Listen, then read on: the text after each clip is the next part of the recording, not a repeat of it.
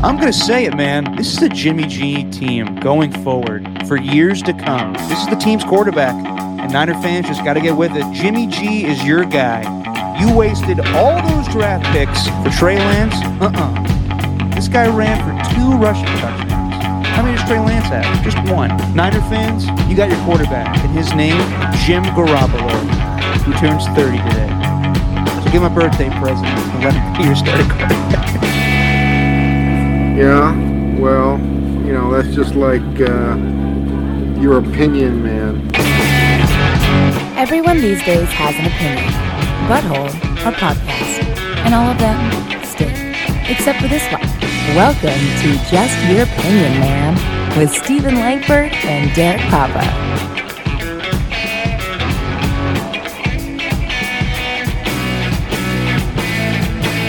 Stephen, what's going on, my man? What is happening? Oh, a whole hell of a lot. What's going on, everybody? Welcome to Just Your Opinion, Man. And we like to keep this a goofy show and have fun and talk about sports and whatnot. And unfortunately, we got to start this off with some extremely sad news. And it doesn't get any easier for the Las Vegas Raiders this season. Is this because they released Nathan Peterman? We'll get to that in a little bit. You mean John Gruden's favorite player? He's gone. Yeah, he's gone. And I think I know why, but we'll talk about that a little later. Let's just focus on what happened today. Very sad news, and, you know, there's bigger life and bigger things than football. But this morning, very early in the morning, you could say late at night, I think it was 3 a.m. around that time in Las Vegas, Henry Ruggs was driving, and he was intoxicated. And he has killed someone while driving his car. He has been charged with DUI. And the Raiders are coming off their bye. They've had to deal with the whole mess of John Gruden. They've been playing well. And unfortunately now they have to deal with this. The bigger thing, obviously, is someone lost their life. So, Stephen, I leave it to you, sir, and I'll chime in a little bit. But your thoughts on what went on today, this morning with Henry Ruggs? Well, I mean, shock.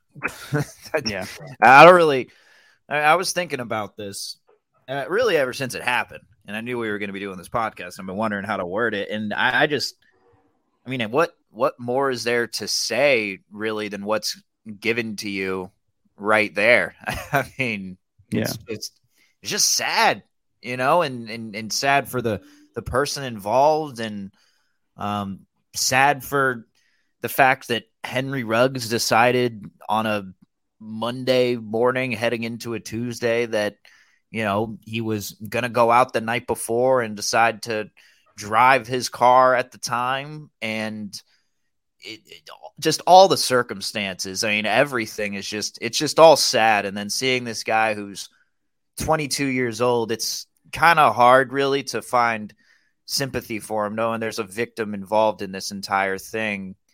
And I do feel bad for him, and the fact that, you know, his NFL career probably over. I don't think it's coming back. I don't think he's coming back. And we still have yet to see what else is going to happen. But I mean, it's just really sad, man. That's all I could say about it, especially with the way that he's been coming on this season. And it seems like he was starting to find his identity and starting to become a leader of the team. And now, especially with everything that's happened with John Gruden too, these past few weeks. I mean, you go from losing your head coach, going 2-0 without that head coach, thinking you're maybe turning a new page, and now all of a sudden the guy who's helping turn that new page is just no longer going to be there anymore. So overall, man, I don't really know any other word to describe it, but besides sad.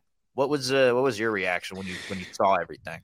Well, you texted me this morning talking about the rumors that were going around on Twitter, and my initial reaction was, why do people have to spread rumors if they don't know if it's real or not? And it turned out to be very real, and TMZ had the report, and it's just sad. Someone lost their life, and that just bothers me that, you know, innocent lives, you think that you could drive at any moment. We all say, like, I'm going to jump in the car, and you never know if, like, you're ever going to come back or not.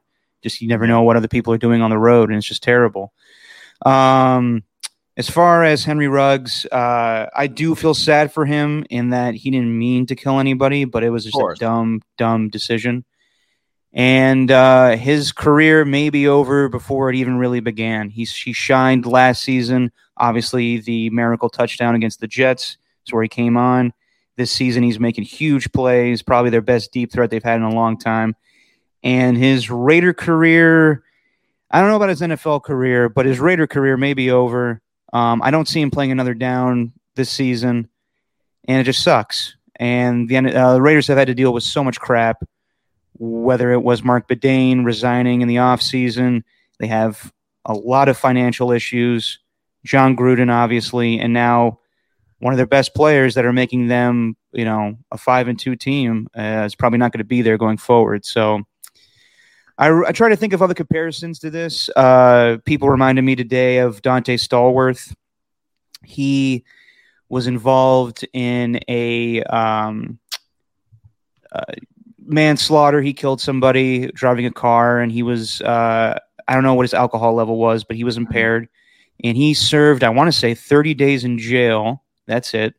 And he was suspended a full season and then returned to play for Washington. Or maybe the Browns, whatever it was. I don't know. We're living in a new day and age. That happened in 2013. And obviously, laws are different everywhere. Yeah, laws are different everywhere. And Henry Ruggs killed somebody. And it's just sad. It's terribly sad. I've seen anywhere where he could get, 2 to 20 years in prison for this. So I don't really know what to make of it. Obviously, football takes a backseat to when death is involved, but it's just terrible. It's terrible on so many accounts. Well, football does take a backseat until a couple of hours later, and you realize that after the news breaks that there is a trade deadline and business has to be done. And the Raiders, they didn't decide to do any business. They didn't make any trades. Well, I mean, it's not just the Raiders. Nobody made any trades. My God, what a boring trade deadline day. Like what I saw the tweet of every trade. It's like there's 4 of them that happened in total or something like that. I was like, there's nothing going on with this. But and I do wonder, just with athletes, teams, all of these guys who just as much as they have the ability to buy these nice cars or have these luxuries, why don't they, figure out a way to have the luxury of getting a driver, especially if you're going to be playing in Vegas? I mean, I know I'm not necessarily going to blame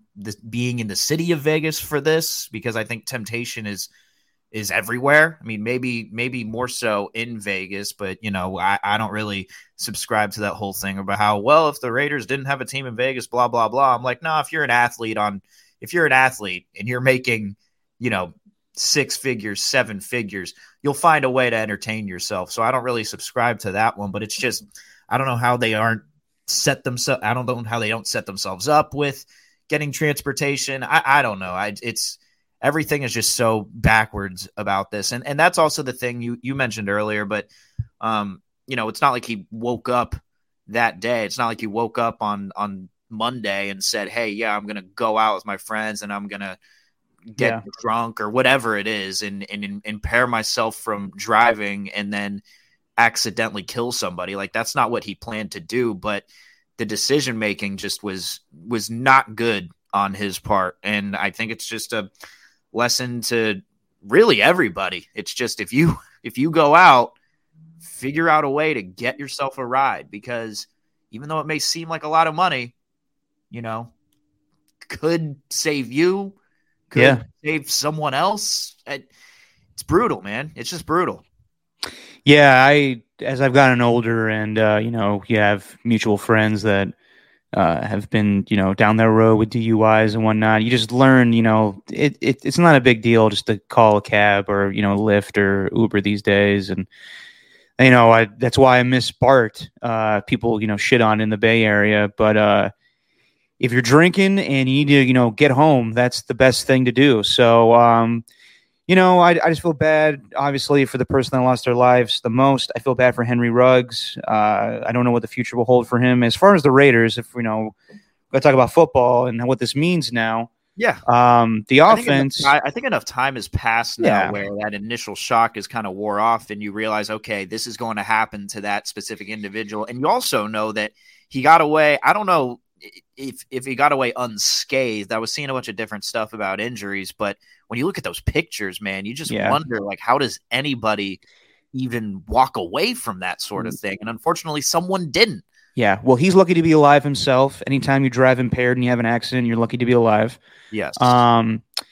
But as far as the Raiders, they're 5-2, and everyone else in the division is not playing their best football right now. The Chargers laid an egg 2 weeks in a row, not including the bye week, but that was a bad loss to the Patriots. The Broncos trade away their best player in Von Miller. And the Chiefs still look like crap, despite the fact that you thought last week that this would be the turnaround game for them. They won the game, but it was, they had I didn't think it was going to go that way. No, I know they had to claw and fight their way for that 20-17 win over the 2-win Giants. So the Raiders lead the division, and I don't know where this offense goes from here. They have, they still have pieces. Obviously, they still have Derek Carr, they still have Josh Jacobs and Darren Waller, but those guys are banged up. And I don't know. And we saw the Nathan Peterman news. I don't know if you can react that quickly. The news came out this morning that this happened with Henry Ruggs. I don't know right away. You'd be like, what big play wide receiver are we gonna trade for now? It's just the timing of it is just terrible. I saw a couple of people. Yeah, unbelievable. I know. Wait for 10 seconds before people demanding that they make a move. Before you tweet something out, just think about it a little bit. And also think about the situation. We know that there's football that has to be in the business, but you're not a part of the business. No. Mike Mayock is a part of the business. That's who has to think about it. It's just everyone slow down a little bit on that. Oh, wow, Ruggs is gone. We got to figure out a way to trade for this guy. Like, come on. Yeah, the Raiders weren't trading for Odell Beckham today to replace Henry Ruggs. It's just not going to happen. Yeah. Now, I do think that with Nathan Peterman cut, they are making roster moves and making space, and a name that's out there, and I'm surprised he was cut by the Rams because Tutu Atwell has an injury, a shoulder injury that's going to have him miss most of the season, the rest of the season. Yeah. And Deshaun Jackson is not on the Rams anymore. He was not traded at the deadline. He's a free agent. He has to pass through waivers, and anybody that has a worse record than the Raiders could pick him up. However, if he passes waivers, he's clear to sign with the Raiders, and I think that's a slam dunk move, in my opinion. Yeah, that'd be the only person that you can get if you want to, quote unquote, replace Ruggs, because he's the speed threat. He's the guy that could possibly go deep. And I don't care. It seems like Deshaun Jackson, by the time he's 60, he'll still be running go routes past everybody, no matter how young the cornerback is, even if it's a 22, 23-year-old quarterback, just because that's how ageless it seems that Deshaun Jackson is. Still zigzagging to get in the end zone. when he's healthy. Yeah. When he's healthy. Yeah, serpentine! But I'm looking at free agents, though, next year, and one name who I'm not even talking about the Raiders. I'm just talking about one name I'm surprised that hasn't been moved is Allen Robinson. I thought this dude was going to be gone from the Bears. Everyone was speculating that he was going to be the number one guy. And I don't know, maybe the offers weren't there. Maybe the offers were too expensive and the Bears just didn't like it. But as far as the future for the Raiders, I don't know what's going to happen this season if they do sign Deshaun Jackson. But it looks like the top three guys who are going to be free agents next year are Allen Robinson, Chris Godwin, and Devontae Adams. And I wouldn't be surprised if, knowing how this has gone for Derek Carr, I mean, Derek Carr has lost his next door neighbor. He hasn't lost him as a neighbor. Like I said a couple weeks ago, he can still hang out with him. That's true. I just don't know why. I just don't know if Derek Carr wants to be seen hanging out with John Gruden right now. He could still go over to John's, and maybe they can catch up on the latest Masked Singer. I don't know, whatever they do. I bet you they have fun with that. I think John Gruden's watching the Masked Singer. I guarantee you he is. I think he's more of the Avatar singer kind of guy. Yeah, the Avatar. Yeah. Who's under that, man? Who they doing that? All right.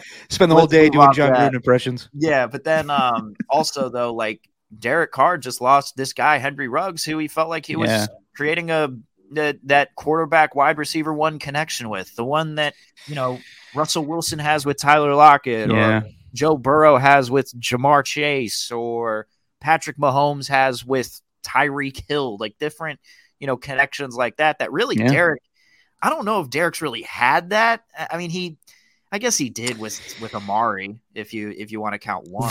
There were times where, though, I thought that he was more comfortable with Crabtree over Amari. Right? Because Amari was so young and still figuring things out and wasn't getting a separation as much as Crabtree. He'd go invisible. He'd have an 100-yard game, and then the next game it'd be like one reception for 4 yards on 3 targets, and you'd wonder what the hell's going on. We don't need to go back down memory lane or bad memory lane with all the Amari Cooper stuff, Steven. And then, but yes, I agree with you. I mean, he was great in that game on Sunday night in the fourth quarter to help the Cowboys with Cooper Rush. With Cooper Rush. But Devontae Adams, getting to this whole point about why I brought up Derek Carr. I mean, I feel like they're going to offer him as much money as possible to bring Derek Carr's old Bulldog buddy from Fresno State, Devontae Adams. But do you think at this point in Devontae Adams' career, he wants to go play for Derek Carr, who he hasn't played with since college, as opposed to the quarterback he's played with his whole career, and Aaron Rodgers? Well, if Aaron Rodgers is still there, then maybe. Well, that's all contingent on where Aaron Rodgers wants to play next season, and that's a conversation for another day. But right. I mean, they're going to have to look in the offseason and see what happens there. But let's talk about this trade deadline for a second, Steven. And it was all hyped up with the Von Miller news, and that came out of nowhere. Even though I thought, in the offseason, I didn't know if Von Miller was going to come back to the Broncos, and he did. I thought eventually the Rams would, add a player like a J.J. Watt or a Von Miller, and they do it at the trade deadline when they just completely kick the ass of the Houston Texans. And you can make the case that they don't even need Von Miller, but when you live in L.A. and teams are willing to give you players, isn't it crazy that every L.A. team just gets who they want? Whether it's the Dodgers with Max Scherzer or Trey Turner, the Lakers, they go get Russell Westbrook and all the old guys that they want for some reason. And then the Rams, they get handed Von Miller when the Broncos are just like, we're going to pay his salary too, so you guys have fun this season. In a league with a hard cap. Yeah. I don't get it.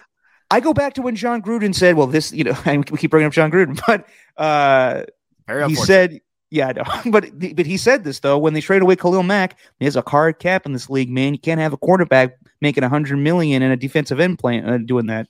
The Rams clearly don't give a fuck about that, as Matthew Stafford makes that amount of money, Jared Goff made that amount of money, and Aaron Donald sure as shit makes that amount of money. So I don't know how the hell they get away with it.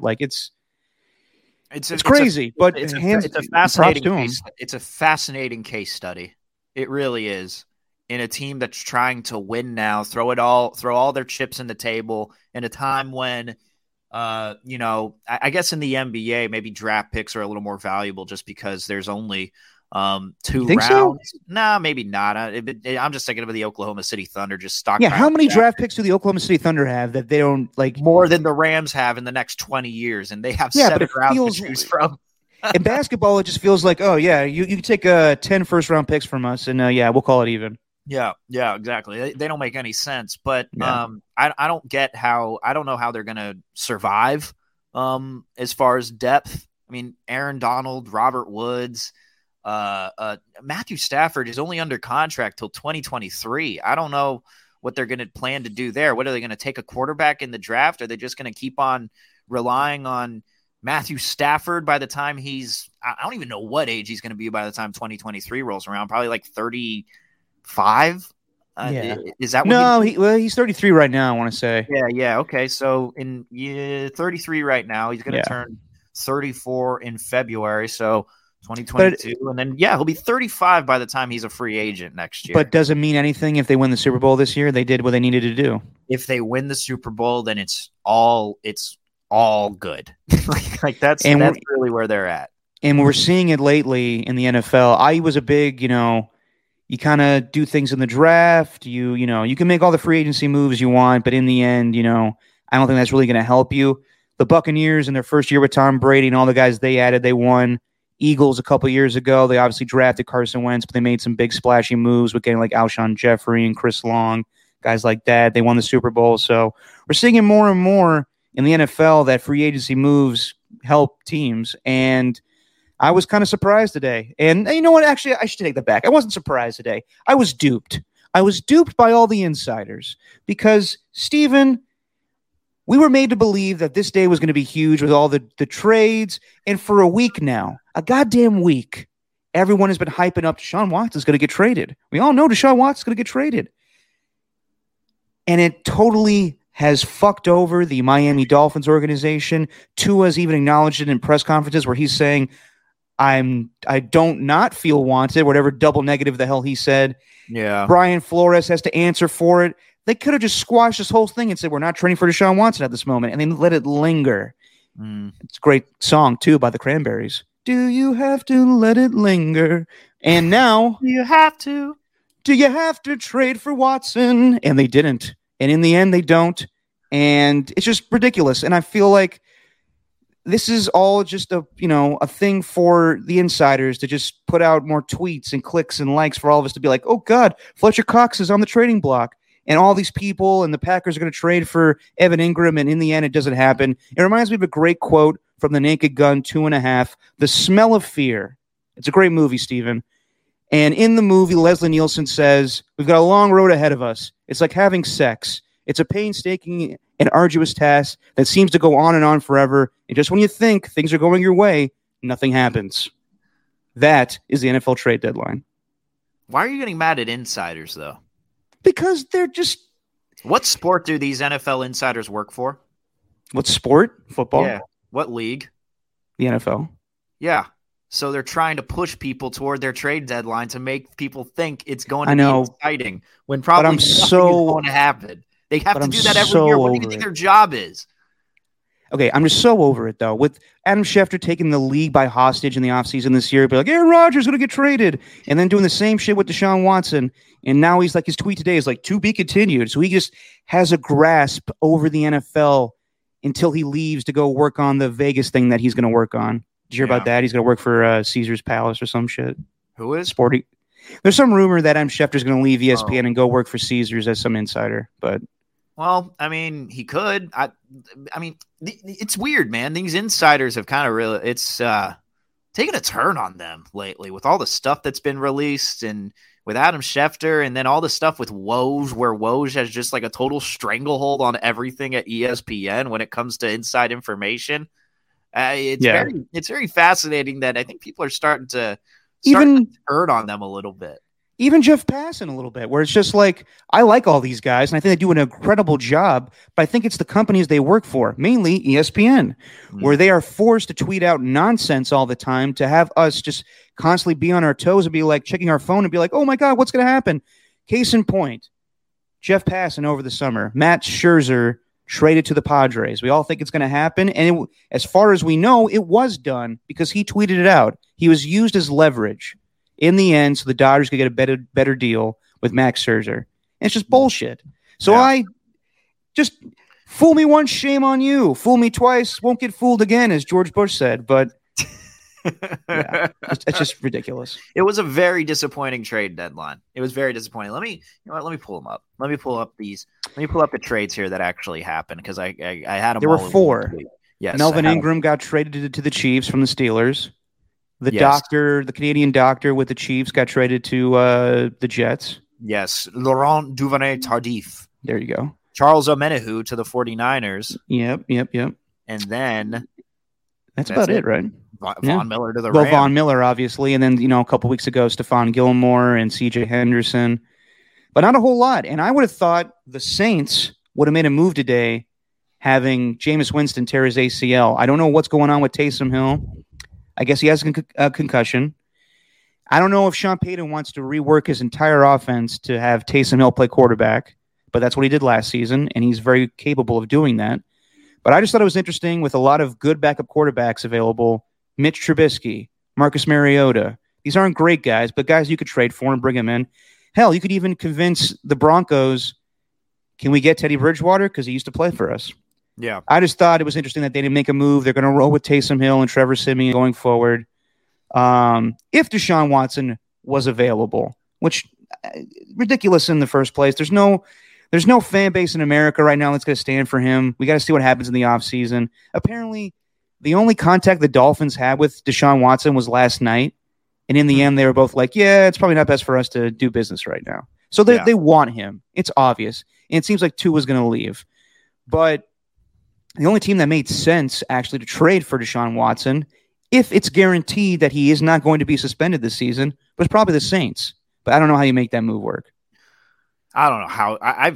I've completely gone off Deshaun Watson. I've gone off that entire thing. I don't even want to focus on the fact that the NFL is just full of immorality and still keeping this guy employed. And this guy's still seeing his name. I don't want to see his name. I don't care where he goes anymore. Like, I've had it with that guy. I'm so over Deshaun Watson and all of the talk. Like, I don't care. And hey, Dolphins, you made the wrong pick with Tua Tagovailoa in the first place. He's not that good. What you call him? Tua Tagovailoa. Vailoa. Isn't it Tagovailoa? No, Tua Tagovailoa. Tua Tagovailoa, my bad. But either way. You're right, Steven. Good Lord. You sound like the guy giving out the Heisman to him. My bad. I sound like Roger Goodell. My bad. But I don't know. I haven't even looked at anything with Deshaun Watson. But it's not going to happen until he's found innocent. If he's found innocent. Who are these? So who are the scariest teams right now in the NFL? What? I mean, I guess the Rams are right up there. I think it's the Rams hands down. Nobody really wants to give Green Bay any credit, even though they've just done nothing but win ever since that dud against the Saints. Can we talk about that real quick? Because that was a fantastic game. It was hyped up. And it was the difference in our picks last week. Between the three of us, and I said three of us, you, me, and our spooky guest last week, Elena Matzorkis, she kicked our ass by one game, but she beat us.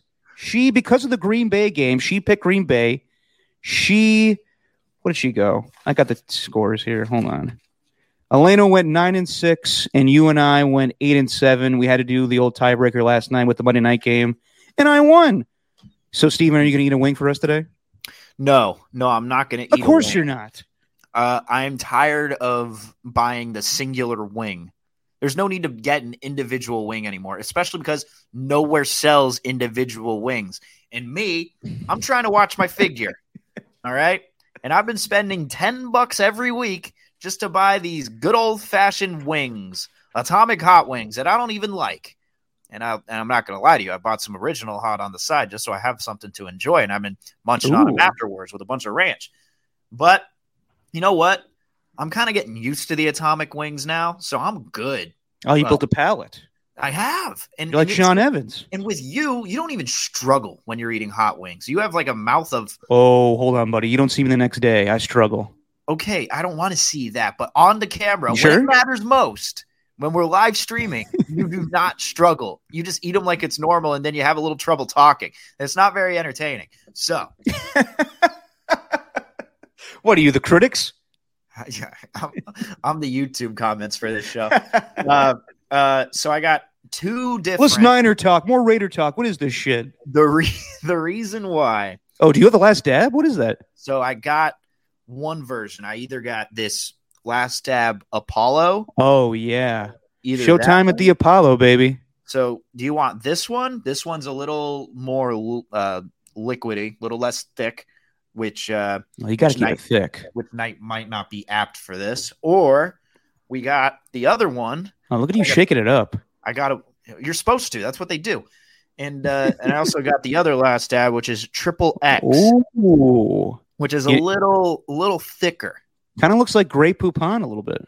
It's actually it tastes okay. Both of these taste okay. But so what's your plan here? So you're skipping the wing and you're gonna put it on what?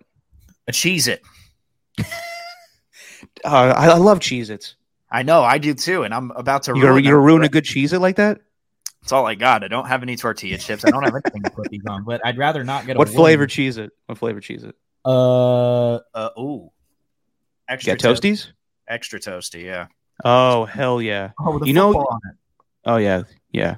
You know, they sell them with they got like Tabasco flavor now. I don't like that at all. Oh, I love that. Really?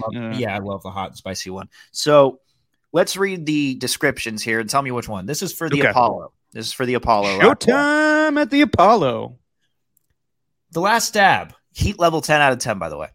Okay. Apollo is the world's only hot sauce made with the Apollo pepper, the new hottest pepper from Guinness World Record holding chili breeder Smokin' Ed Curry. The Apollo pepper channels the sun's energy to bring new levels of flavor and heat to the world of super hots. Live the hot ones tradition. So, hold on. How many Scovilles is it?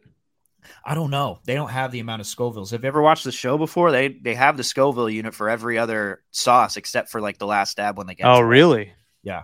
I actually haven't kept up with that show in a while. It's been pretty good. I forgot who they had last time. They're still zooming? No, they're not. They're in the same room now. They're just they got two tables separating them instead of going after one. He had Meg Thee Stallion on, who was actually really funny. Did she go far? Because I could see her probably putting down some wings. She went the entire way. Yeah. She went on to promote that new hottie sauce at Popeyes. Oh, yeah. We talked about that last week, yeah. So that was this one. So basically, I'd be eating the sun.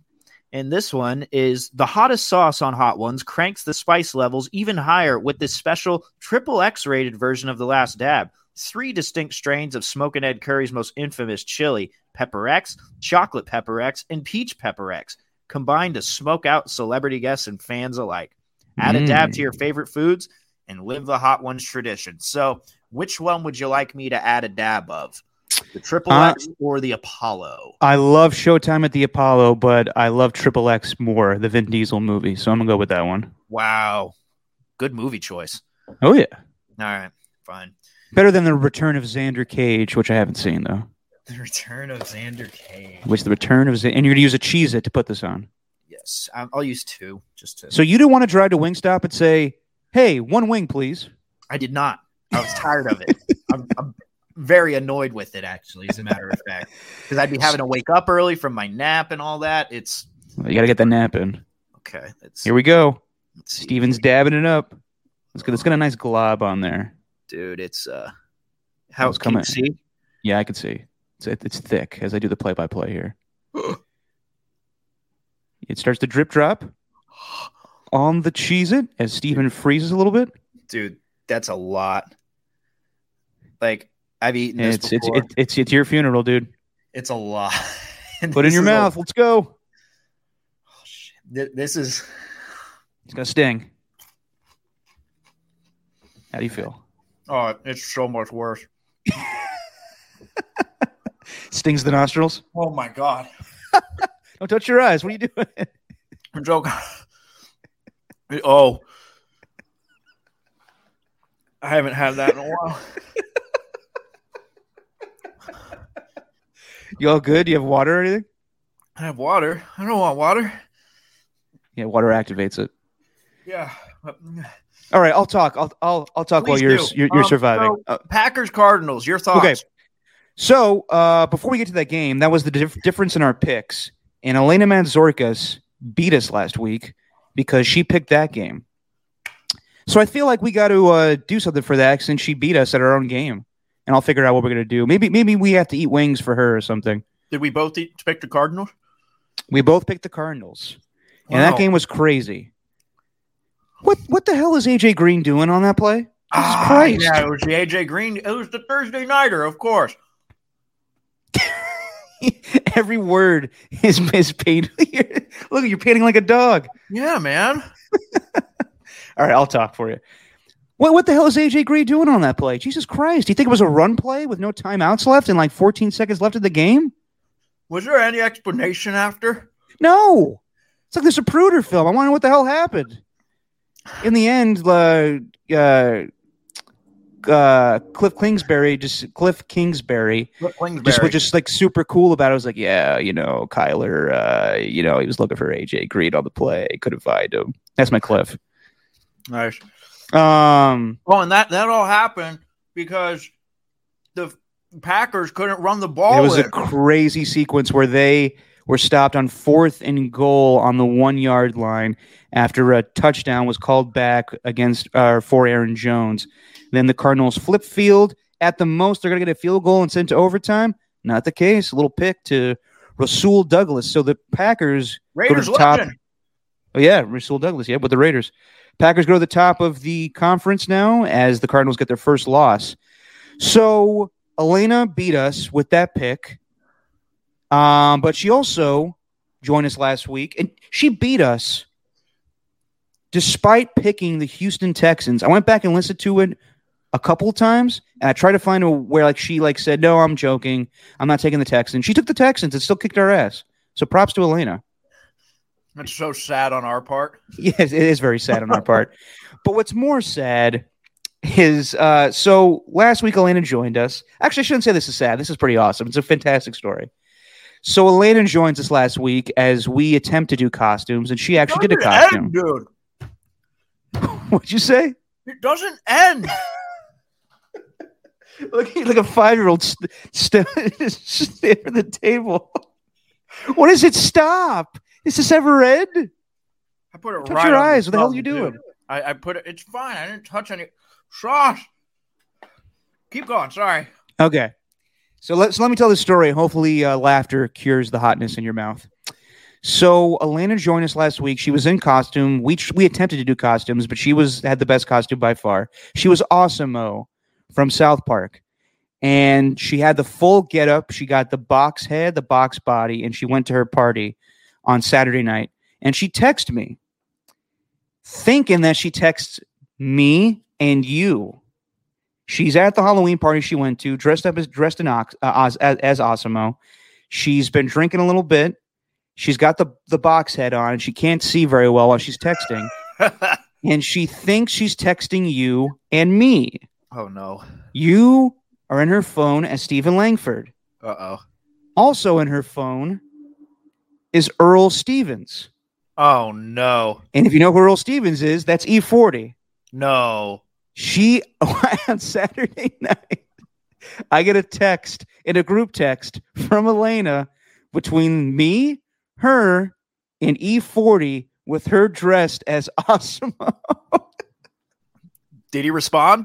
No, he didn't respond. Come on, E40, you didn't like the costume? Oh, that's unfortunate. I know. It was a fantastic story, though. So yeah, it's on Saturday night. I'm like, the hell is this? To me and E40 from Elena? What the hell is this about? Yeah. I'm very nervous about that.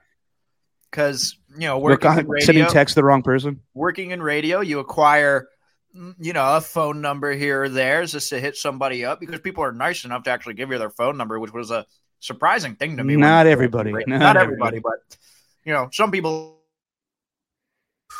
And I've been really hoping that I would never make that mistake. But do you think when E40 gets a text alert, it's ooh? Sorry, is that's the sound his phone makes? Yeah, his phone. Like anytime he gets a text, he goes ooh. And then when somebody texts multiple texts in a row, when they send the small text and they send 4 or 5 in a row, it's like ooh, ooh, ooh, ooh. That would be amazing. I thought that was his reaction to seeing a text from somebody he doesn't like. It's just like, ooh. Yeah. And then when he likes it, he's like, yee. Yeah. Oh, good Lord. Oh.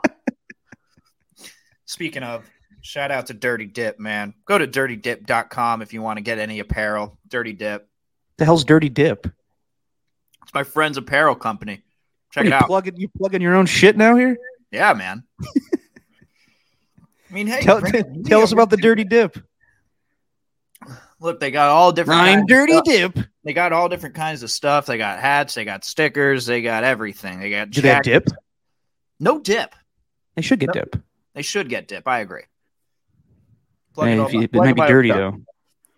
Oh, plug in my own stuff. Oh. All right. Before we have our special guest, Mychael Urban, joining us at 4:00. He was supposed to join us a couple weeks ago. And he's going to join us to talk about a lot of stuff going on in baseball. We've got the World Series going on tonight, and I'll talk about this a little later. But Bob Melvin going to the Padres, when we all thought it was Bruce Bochy. Remember last week I brought this up, and you were right where you said a lot of GMs said there was no fucking way that Bruce Bochy was going to take that job. One former coach. One coach, okay. In an article, in the Athletic article that kind of went through the timeline of everything going on with the Padres. I mean, it makes sense because Bruce Bochy wants to be a hands-on manager, And who's their GM? AJ Preller? Yes, correct. He's the guy that wants to control things. And Bob Melvin is a great manager, but he does do what, Billy Beane tells him. So makes sense. And when we got the news, it was right before the Thursday night game against the Cardinals and Packers. I was not surprised. I was surprised by the team. But then it makes sense. It makes perfect sense because I thought Bruce Bochy was going to take that job. I thought that Bob Melvin was going to go join Sandy Alderson with the New York Mets. But Bob Melvin's a Bay Area guy. He's a California guy. I think his family lives in Arizona or Colorado or something, but it just makes sense for him to be on the West Coast. The Padres are a great team. I don't know what the hell is going on with the A's. They could be totally just selling, as they always do, but selling even more as they prepare for Vegas. So it's just sad. I got to tell you, man, he's going to be going from something completely different. Like these two teams, he hasn't had to deal with this his entire time with the A's. And what I mean by, well, actually, you know what? Scratch that. He has, because he actually goes back, 11 years? So you think back to 2010. I mean, what is the biggest locker room dysfunction that he's had to deal with like Billy Butler and Danny Valencia getting into a fist fight in the locker room? Like, is that the most country breakfast? Big country breakfast. Not a great guy. No. But Bob Melvin, though, he's going from a team with the A's who it appear, at least this season, or these past couple of seasons, with Olsen and Chapman and Simeon when he was on the team and every one of those guys that they've had. Oh, dude, it's still in the roof of my mouth. Is it still lingering? It's really intense. Like, here's the thing. I don't know if I'm ever going to get rid of this because you can only do a dab and it'll get you. It'll act like you've eaten like 6 of those atomic wings all at once.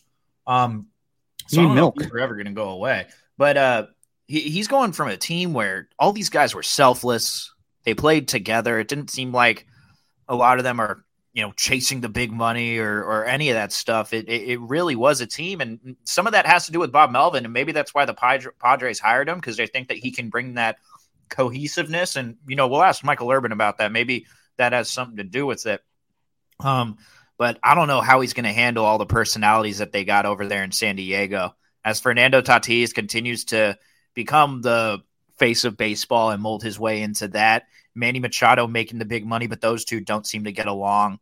Yeah. Eric Hosmer, I don't know what's going on with Eric Hosmer with the Padres. That starting 5, if they can stay healthy, they'll be really good. But man, he's going from the yin and yang type of teams right now. A team that's kind of overachieved when they don't have really any high paid players, as opposed to the Padres who have underachieved when a lot of them are very highly paid. And there will be expectations because he's a great manager and they should be a playoff team. But as far as the A's go, it's just a sign of what's up. How great is he, though? Bob, I think people say that because he's a nice guy. He's a really nice guy. And everybody in the Bay Area that worked with the A's loves him because he's just a nice guy. He'll do interviews, whether you're Bertie Brazil or Chris Townsend. He always makes time for those guys. So he's one of the nicest, humans salt of the earth. He's like one of the nicest humans I've ever seen in sports. However, yes, he has become the winningest coach in A's history, which is really hard. Tony La Russa. Really hard to do, right? Yeah. Especially with all the legendary coaches that they've had. However, his playoff record with them, not great. But whose playoff record with the A's is great? It's a good point. But overall, he's 7-13. Besides Tony La Russa and who's the dude that managed the Yankees back in the day in the 70s? Used to get fired by the Yankees all the time. Billy Martin.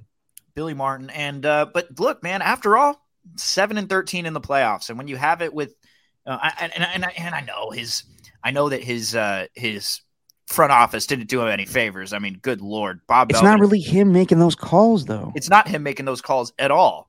But the past couple of seasons, bringing in, Liam Hendricks as the opener in the wild card game, bringing in Sean Manaea in the wild card game. He's the scapegoat because that's not his call. You don't think so? No, it's Billy. You think Billy really made that call? It's Billy. Come on. It's all these GMs, whether it's Farhan or Billy. It's the GMs making the calls in baseball. We'll ask Mychael Urban about it, but that's what I think. I disagree with that. Fine, Dan. Disagree with me. I think there's a lot of communication, but I think we overblow that a lot. Okay, we'll talk about it, but yeah, it's a sign of things to come for the A's, unfortunately. And but I do have one suggestion for who could be the manager of the A's. Former player. Showalter. God, no. Ugh. I think I know where you're going, and I think this is what every A's fan wants. Say it. Go ahead. Does his name rhyme with Schmoshington? No. Oh, you don't want Ron Washington? No, I don't. I mean, I love Wash, but I think he had his time as a manager, and it's time to let that go. He's doing a fine job with the Braves. There's another guy on the Braves, I think, that could manage the A's. Who's that? I vote for Stephen Vogt. Oh, God. What's so bad about that? Why do you roll your eyes? You really want Stephen Vogt as your manager? I think he'd be a good leader. I think guys in the clubhouse respect him. He said he always wanted to be a manager. I could see Stephen Vogt being a great manager for the Oakland A's. Okay, but Bob Melvin has, and this is why I don't really buy your whole bullpen thing. Bob Melvin has tried to mix the old school with that analytics stuff, right? And he's been a proponent of that. And the opener is, analytics is involved. Like, sometimes these guys just don't hit as well with the opener, the closer who's opening the game, blah, blah, blah. But he also made it a feel thing. If Stephen Vogt comes in and he's your manager, now all those moves are definitely going to be made from the top. Like, I'll be led to believe that if Stephen Vogt's your manager. Same thing if Ron Washington were his name manager. Whoever it's going to be is just a yes man to Billy. Interesting. And honestly, we're not going to win. It's going to be the same shit when Gruden, another Gruden reference, when Gruden came for the last 2 seasons in Oakland. It's just going to be retooling the team until it's bye-bye time. Yeah, what do you think? Because I think the move had a big part to do with this in Melvin's transition. I think he knew his time was up, but if the team wasn't moving, I know he likes the area. Yeah. Then maybe he would have been more inclined to, maybe have him stay. But it seems like this has been going on ever since spring training or something like that. So even before the season started, he saw the writing on the wall. He's a Bay Area guy. Went to Cal. He doesn't want to go to Vegas. Yeah, that's what I think. Yeah, if Vegas is going to be their spot, I think it is. How much longer can A's fans root for the team? Seriously, fans who are fans of teams from Oakland, they have been tested, man. Yeah, dude, and everyone's failed the test. It's brutal. It's absolutely brutal. Yeah. Bob Melvin even talked about it in his, excuse me while I get choked up about this, Bob Melvin left. In his introductory press conference with the San Diego Padres, he talked about the fan attendance at Padres games. And you can make weird, people are going to joke oh, you never had that with the A's. Of course he didn't. And you're going to see it even more and more now. You thought the attendance was bad in years past? Wait till this season. Just wait till this season. It's going to be bad. If they just keep charging $40 to get seats in the second deck so you can watch the A's versus the Mariners. It's not even that, man. It's just the disrespect. It's just the flirting with the other cities. It's just you had a hard time getting fans to the ballpark to begin with. Now you're going to have more seagulls than ever. Yeah. And I like seagulls. Yeah. Interesting birds. But I don't want them at baseball games. You like seagulls? No, I don't. I'm just trying to be funny there. What kind of birds do you like? Do you like any birds? I like Larry Bird. What birds do I like? I don't know. Man. Top 5 birds. I don't go bird watching. Top 5 birds. Go. Pelicans. Okay.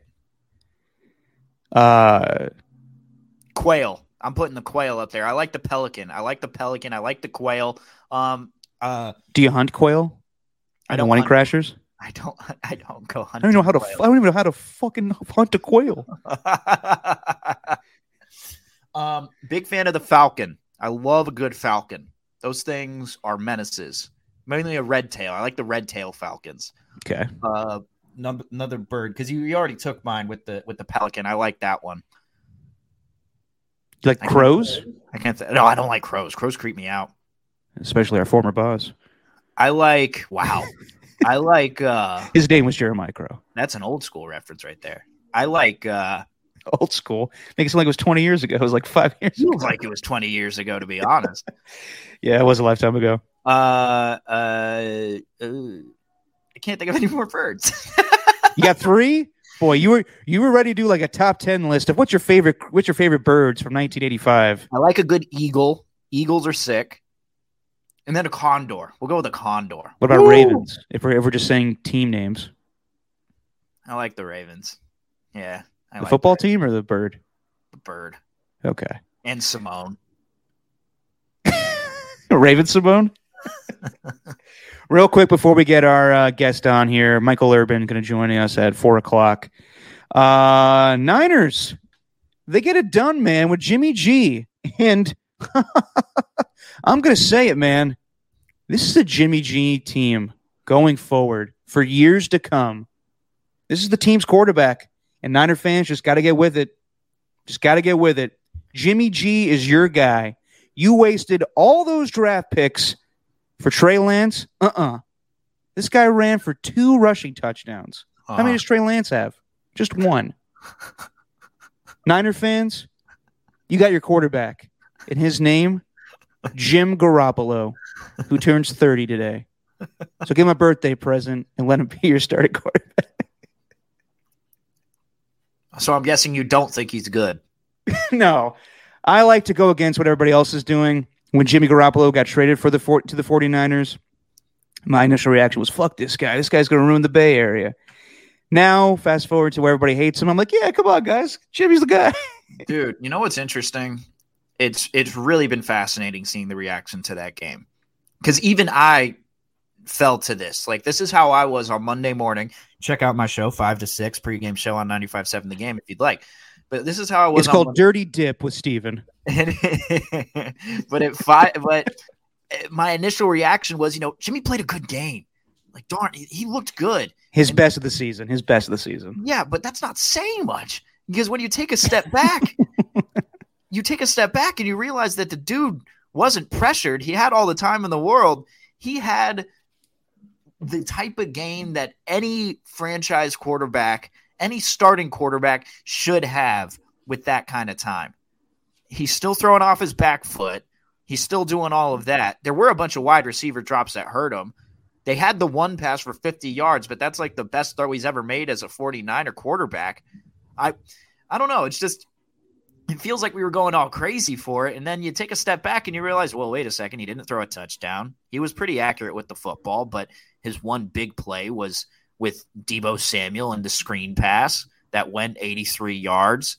And then that let him run the ball in. And a play which, quite frankly, looked really weird, where Deebo Samuel was motioning. It looked like they wanted to do a jet sweep, and then he just stops in his tracks, and somehow they're able to snap the ball. And I don't think what he's done in the past, at least this game, can wash away what he's done in the past. Like, he did not look good against the Colts in the rain. In this one, I went back and watched it, at least his throws, and I thought, yeah, he looked good. He looked okay. It wasn't something amazing, though, and really, 49er fans, I know they're expecting playoffs this year, but if that guy's going to be your starting quarterback, I don't think he will be for long, because all it takes is one bad game before everybody turns on him again, because that's just how it goes. Most likely, as they face the Arizona Cardinals, they're coming off their first loss of the season, and we'll see, how possibly Jimmy plays. McCoy-led Cardinals. Nah, Kylie's going to play that game. You think so? Yeah, I think so. Interesting. I don't know. Maybe but if it's Colt McCoy, I mean, better chances for the Niners. Let me just give you my overview of the game right away. First opening drive, first drive, they threw deep. They threw deep to Ayuk, and they didn't score on that drive, but it just looked the most comfortable that Kyle Shanahan and Jimmy Garoppolo have looked this entire season. From the play calling to whatever they could do in the offense. I know people are laughing and saying, when Jimmy Garoppolo is quarterback for the 49ers, that's when we can open up the offense. And honestly, that's the truth right now with Trey Lance being so limited. Other things I just noticed, Elijah Mitchell. He's the guy in the backfield. I know he got banged up in that game, but he's your starting running back going forward. Don't see Mostert coming back with the team. They'll figure something out with Trey Sermon. I don't think he's, very well liked by Shanahan right now. He's figured things out. He's not built for the Shanahan system. And probably not. By that, I mean just beat out guys on the edge, go outside the tackles, and use your speed once they get you blocking at the line of scrimmage, then onto the second level. Like Elijah Mitchell was not good up the middle. I think he had like 8 carries for 13 yards or something like that. Up the middle. Everything was on the outside. I like Elijah Mitchell, though. I think he's a good back. I think he's strong. No, he's good, and it's obvious Debo is the playmaker on that team. Just 2 things before we get to our guests that are very clear. While Justin Fields is a fantastic athlete, and he had an amazing touchdown run, I don't think you're looking at that game and thinking, wow, the Niners made a big mistake not drafting him, or even thinking of even having him in the conversation, because he was never in the conversation. It was always going to be whether it was going to be Trey Lance or Mac Jones or who's the third guy. It was just those 2. Trey Lance, Justin Fields, and Mac Jones, and that's pretty much it. That was pretty much it. But yeah. I don't think Justin Fields was even in consideration. And the second thing is just that while Jimmy Garoppolo is, he's not going to win you a Super Bowl. I understand that. He still can bring a lot to this team. I know he's not the quarterback going forward, but I just thought he had a good outing. We'll see how long he keeps a starting job for, but I thought it was fitting that he won that game, his first game ever as a starting quarterback for the Niners. He beat the Bears in Chicago. He's from Chicago, so I thought it was fitting, and I thought it's a good week for all the Niner fans to get off the back of Shanahan and Jimmy for a week. Yeah, and you know what? They're still in it. There still are, and that's really the positive that you can look we'll at. See. And the NFL season's just so weird, man. You never know what can happen there. Like speaking of the obvious. Speaking of weird, as I try to transition here, nice. We got our guest. Covered the A's back in the day. Used to cover the San Francisco Giants for NBC pre and post. Used to have a little show called Inside the Bigs on 95.7 The Game. You could follow him, Big Herb Sports. It's not Mychael Urban, and it's not Urban Meyer. It's Mychael Urban, everybody. What's going on, Herbs? Yo! Man, you put me in the show. I was really enjoying being backstage and just listening to you guys. I hadn't heard you guys together. You sound great, man. Thanks for having me. You're too kind as you get an email. You know what's crazy is I was one of the first guys to transition over to the internet, leaving newspapers during the .com boom. So since 1999, I think, I've been working on the internet, and I'm still completely internet and technology illiterate. I'm just the fact that I'm here with you is a huge step in my favor. I'm very proud of it. Doesn't take much, but I'm just glad to be here, man. It's great to see your guys' faces. Oh, thank you, Herbs. Thank you for making time for us today. We appreciate it. Anytime. So let's get to it, man. You followed the A's back in the day. You covered them, I should say. And a lot of changes are happening. Just your thoughts. Bob Melvin, him leaving the Oakland A's to go to the San Diego Padres. Your thoughts? It's a tough blow for A's fans for sure. And A's fans have been taking kidney punches for a long time. And Bob leaving, when I first read that he had been there for 10 years, I was actually kind of surprised. It seemed like it went so fast, but I was really blessed when I covered the A's. Not only was the clubhouse great, there was always 24 great guys in that clubhouse. And I think they had an unspoken rule. Can I swear on this? Yeah, go for it. There had to be one asshole on the team every year. You can't have 25 great guys. So, like, David Justice was the designated asshole one year. Mark Redmond was, like, the biggest asshole I've ever met. Dude, I swear Mark Redmond, man. He was pitching one day. I know this is way off what you asked me, but let's roll with it. No, go for it, man. He was pitching. Bobby Crosby was the shortstop at the time. and Redmond got the double play ground ball that he needed to get out of the inning. But Bobby bobbled the exchange, and so they didn't get out of the inning. And Mark Redmond turns around. This is the first game I ever took my two daughters to, right? We're sitting in the stands, and I see it happening, and I know what an a-hole Redmond is, and I'm thinking, okay, how's he going to react to this? He turns around to Crosby and puts his arms up in the air. It was a sold-out crowd. The A's never get sell-out crowds. It's a huge game. And he shows up Bobby Crosby on the field. It was crazy. The next couple of days in the locker room, it was pretty clear he wasn't going to be around very long, and he wasn't. I don't know if you guys have read my book, but I go after Redmond pretty good. I don't go after athletes hardly ever. But when they deserve it, I do. And Mark Redmond was just a prick, man. Who was the dude that used to bring up every show on Inside the Bigs? Used to say his name over and over and over again. Derek Barton. Yes. You say you don't go after guys, but you definitely went after that dude too. That was all in fun because I know A's fans couldn't stand Derek Barton, so that was just a few more kidney punches. But I'll tell you, Derek Barton did provide one of the inadvertent highlights of my career, just seeing stuff that's going on. The first day he got called up to the big leagues, remember, he got traded. Mark Mulder got traded for him. Yeah. So the word was from the A's, and the A's have always done a much better job of hyping their prospects than the Giants for whatever reason. So the big thing was Derek Barton's the best hitter in minor league baseball, and we just got him. He's going to be a star. And so it was kind of a veteran clubhouse, and they're kind of sick of hearing it. And I knew once Barton walked into the room, he was going to take some S. Just say it, Herbs. It's all good. Herbs. It's all good, man. All right. You knew he was going to take some shit, right? The veterans don't. The veterans do not like cocky. And, I mean, that's the same in any sport. That's the same in any business, right? You have a newcomer in, like, all right, let's see what this dude's about. Derek Barton decided to introduce himself to his new teammates at Safeco Field in Seattle. In the clubhouse, he walks in. It's raining. He walks in wearing shades with white rims. Oh, boy. Like, anybody who wears shades with white rims who isn't from South Florida should be killed. I get it. South Florida, meth addicts, that's for you. Anyone else, that's not for you.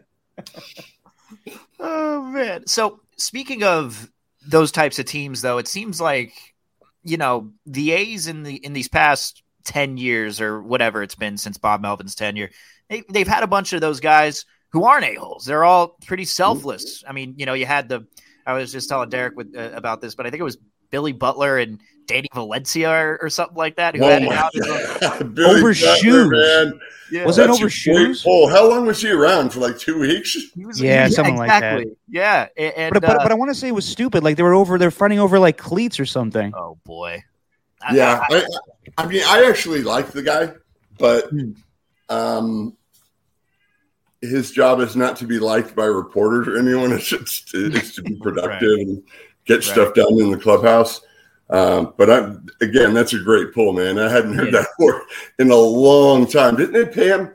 They paid him ridiculous money, didn't they? I think they paid him I thought it was like a 3-year, $30 million deal or something like that. A year. Yeah, if I remember correctly. Billy Butler? I don't remember that. He's definitely right. I think nice guy's definitely right. They paid him big money. And I think it was right about it was 3 years, $30 million. I remember that. They gave Ben Sheets $10 million for 1 year. Oh, my God. And that was, I mean, you guys know how the A's operate. Yeah, when they pay a lot to get somebody, it's an eye-opener, and you're wondering, okay, what's up with that? Can you guys think of somebody that the A's paid like top dollar to that actually worked out for them? No. I mean, when they were at their best, when I was covering them, they would get guys like, I mean, Frank Thomas is a great example. It was another, like people who who read Moneyball, they want to say, oh, this is, it doesn't translate to the real world. He got lucky a couple times, and meaning Billy. People that don't understand that Moneyball was a business book with baseball as the backdrop. And if you paid attention to it, it wasn't all about on-base percentage and the things that got hyped up in that book. It was about exploiting weaknesses in the market, and Billy is very, very good at that. And one of the weaknesses in the market at the time was, hey, guys who are, injury history and it's got a little age on them, Billy figured out you could go get those guys. You don't have to pay top dollar. The guys that were just looking for a way to get kind of back into the spotlight, and then the big hurt comes. He should have won MVP that year, as far as I'm concerned. But they brought in, a few other veterans during my time there, and they were all really good moves. Again, Moneyball isn't just about on-base percentage. It's about exploiting market weaknesses, and Billy is the best in baseball at it. People valued on-base percentage forever, and Billy's the first to admit that. He's like, I didn't invent a wheel here, but he did invent a wheel in terms of exploiting those markets. And I'm sorry that I know I didn't answer your question about Bob Melvin. Like I was starting to say, I was super blessed to cover the 3 managers I covered. Actually 4. Forgot Bob Guerin. So did everyone else. So I had Art Howe when I first started, and then I got Ken Maka, and I didn't really cover Bob on a regular basis. I covered Guerin on a regular basis, and then Bob replaced him. Art, Ken, and Bob are 3 of the greatest men I've ever met. Yeah, just good dudes. And you look at all 3 of those guys, their records in Oakland, phenomenal. All 3 of them were great managers.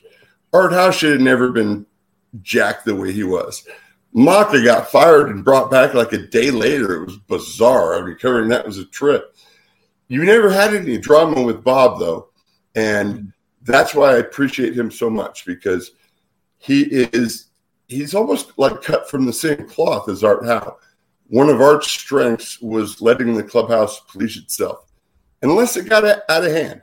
And then Art would walk into the clubhouse, and because he had been letting them police the clubhouse, when he walked in, it was like, oh my God, Dad's here. We better clean it up.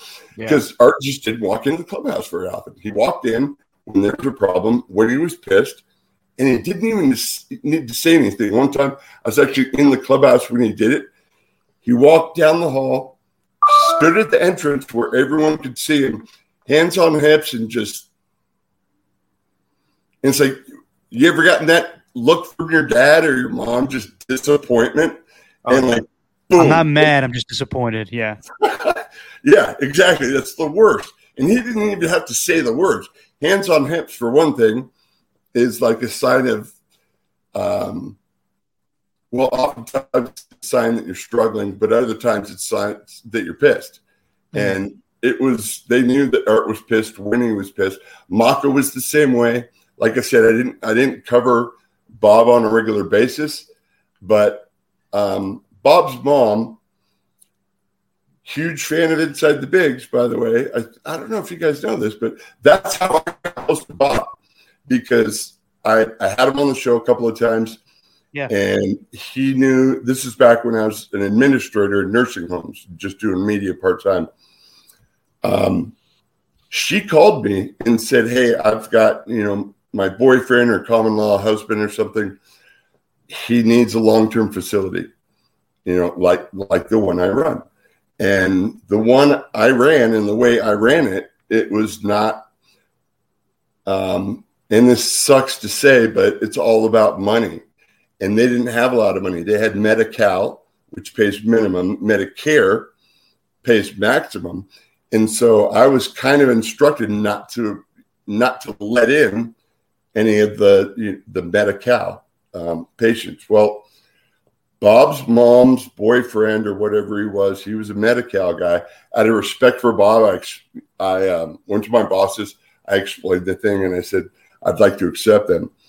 And so I did, and he was there for quite some time before he passed away. And over that time, I got close to his mom, and I got even closer to Bob and got to, realize, first off, you talk to anybody's mom, you kind of get a feel for why the offspring is the way they are. Right. Parents have a huge influence. And Bob Melvin he's got such unassailable character and such integrity, and he's honest in everything. I can't say enough about the man, and I'm really, really happy for him that he's going to San Diego. Not that the A's never had a chance to win, but they didn't. We know that. The Padres got a chance to do some things, and Bob Melvin deserves a ring for everything he's done in the game. I hope he gets one. I got the question, Derek. One thing? Go ahead and cut me off. One thing I think that his parents have definitely taught him, one trait, is patience. Because I know Billy Beane was the start of Moneyball, but also those trades that were being made ever since Bob Melvin was there were just, everyone could admit, unanimously terrible. Like, everyone could admit that. I mean, are you surprised that Bob Melvin lasted 11 years with the A's? I mean, after 5 years, wouldn't you have just said, all right, look, you guys traded away my entire all-star team. I'm gone. Bye-bye. Uh-oh. We lose him? Herbs, you there? You got me? Yeah, we got you. Okay. I'm sorry, Steven. I didn't hear the tail end of what you said. Yeah, were you just surprised that he was there for as long as he was? Yeah, absolutely. Look, Maka, by year 3, he was done with it. And I remember the only time they got past the first round, you remember this? They beat Minnesota in a series. Yep. Yes. 2006. Yeah, and that was without Huddy and Mulder. It was after they had been traded. And I remember that was kind of the beginning of the end, which is crazy because he's the only manager that got them, to the ALCS. But he had been instructed, and, I haven't verified this, but Ken's very honest. Billy had told him, I don't want Kotze in the starting lineup tonight. And this was at the Metrodome. And Ken was pissed, man. He talked about it the whole pregame. He had written a lineup without Kotze. And about 20 minutes before the game, I'm sitting with him in the dugout, and he stands up and he goes, fuck it. He actually said those words. He changed the lineup. He put Mark Kotze in the lineup where he belonged. And what did Mark Kotze do? You guys remember the game? I don't. No. Inside the park home run at the Metrodome. Nice. Oh, no, yeah. Okay, yeah. It's come back. Frank Thomas took Johan Santana deep. Yep. And Barry Zito pitched one of the games of his life in the oh my God, worst stadium other than Tampa Bay. And once Zito won that game, you're like, wow, this is different, because the Twins had knocked the A's out, and there's a little bit of a rivalry building. And Johan Santana, I don't know if you guys remember that year, he was unbelievable. Yes. He still has the best changeup I've ever seen, and he was dominant at home. He was undefeated at home, and the A's beat him, and they beat him in large part because Ken Maka said, fuck it, I'm starting Mark Kotze. And it worked out great for him until he got fired. So to that point, Herbs, you said that Bob Melvin's a great guy. Do you think he's going to be a hands-on manager with the Padres? And I asked that because before you hopped on, me and Steven were debating about some of the moves that Bob Melvin made in the past, and I was defending Bob by saying that's not Bob's decision to make. That's Billy. And as you brought up with Ken Maka, Billy makes a lot of those decisions. So I want to ask you, since you've been covering baseball, and it's changed today a little bit, managers were more hands-on with the decisions made day in, day out, with the exception of A's managers because they were dealing with Billy. Do you think a lot of managers today are just given a lineup card and told what to do?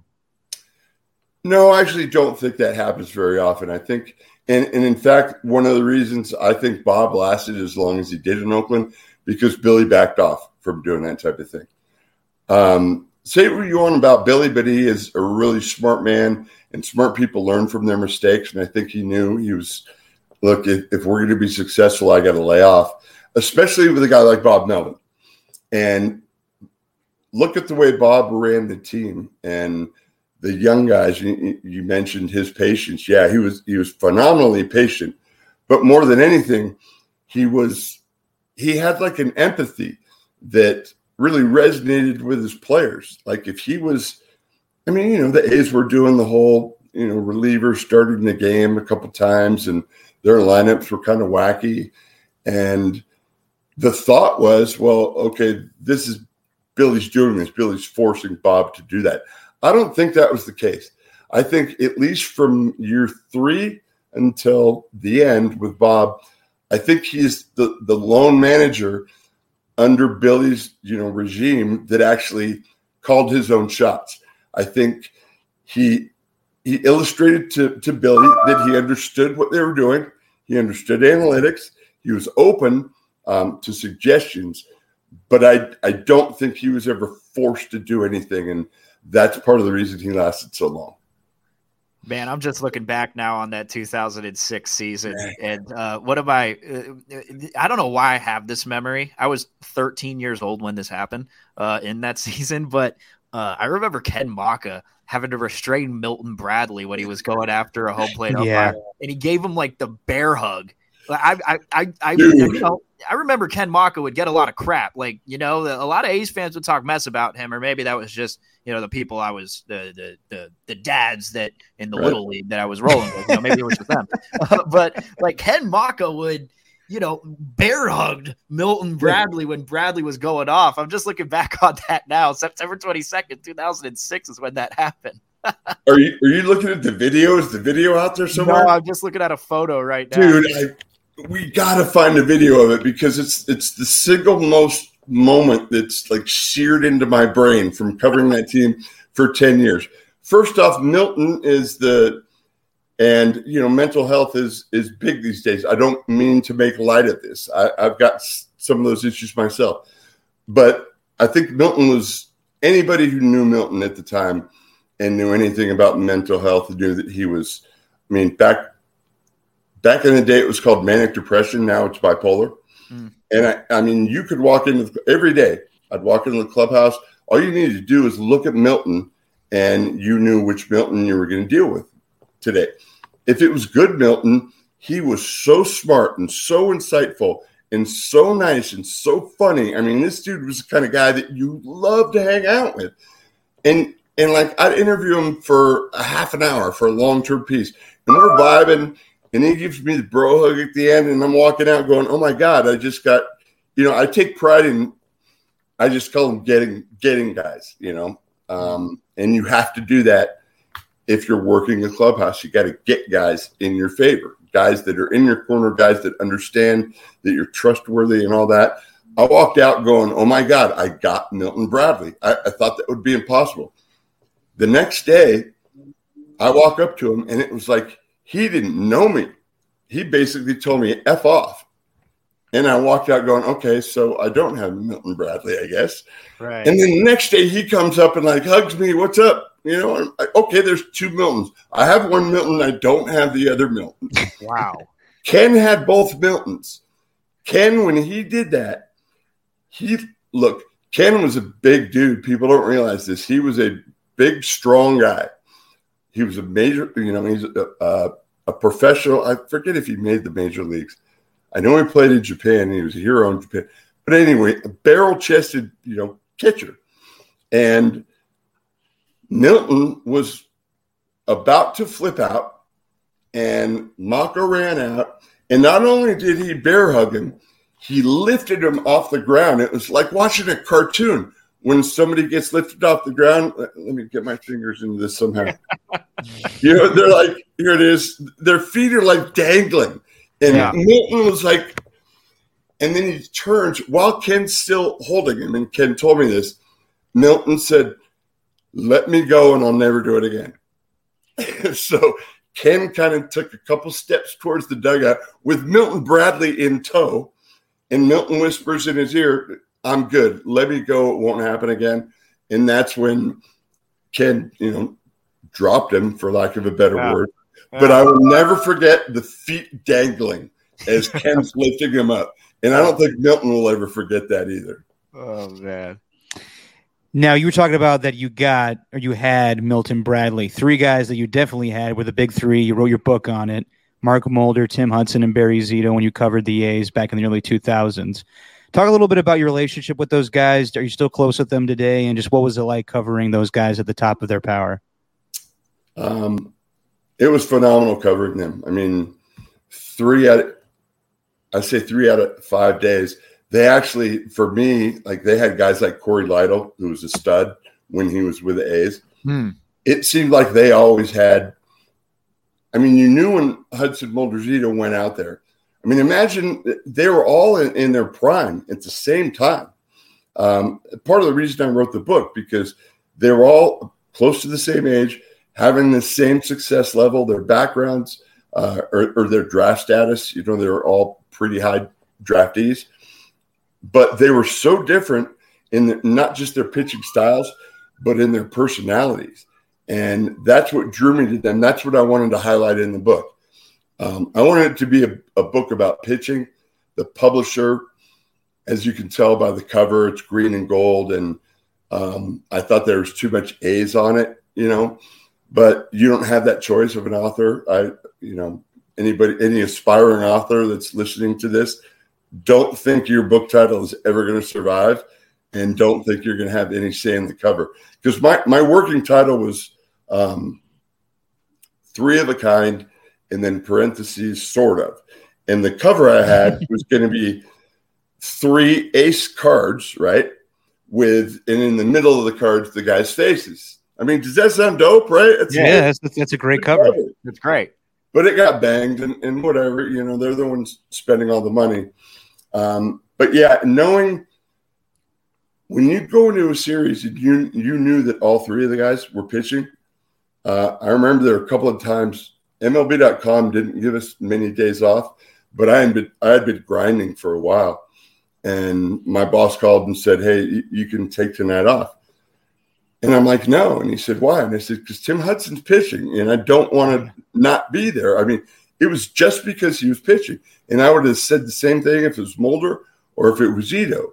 It was 3 dudes who were on, legit Hall of Fame trajectories when they were early with the A's. The great disappointment is those 3 never got to the next round. But Stephen, as you mentioned, that 2006 team, it was a lot of fun and they were really good. That wasn't the best A's team, which is crazy. That's the one that made it the farthest. But my God, the 2000 team, the 2001, 2002, when you had like Giambi and Miggy winning back-to-back, it wasn't just about, the big 3. They were fantastic. They're fun to watch.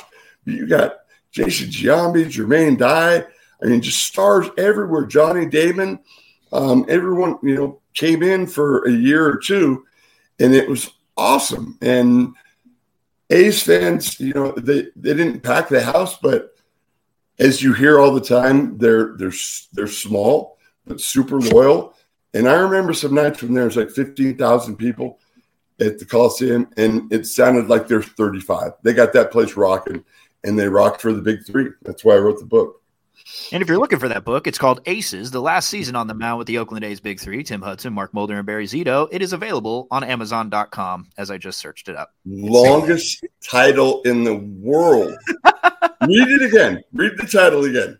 Aces, the last season on the mound with the Oakland A's Big 3, Tim Hudson, Mark Mulder, and Barry Zito. There are 2 colons in that one. And you wanted to call it what, Herbs?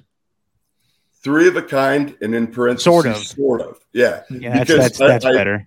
I highlighted in the book, that they're not similar in terms of where they came from in the country, right, how they were raised, all of that.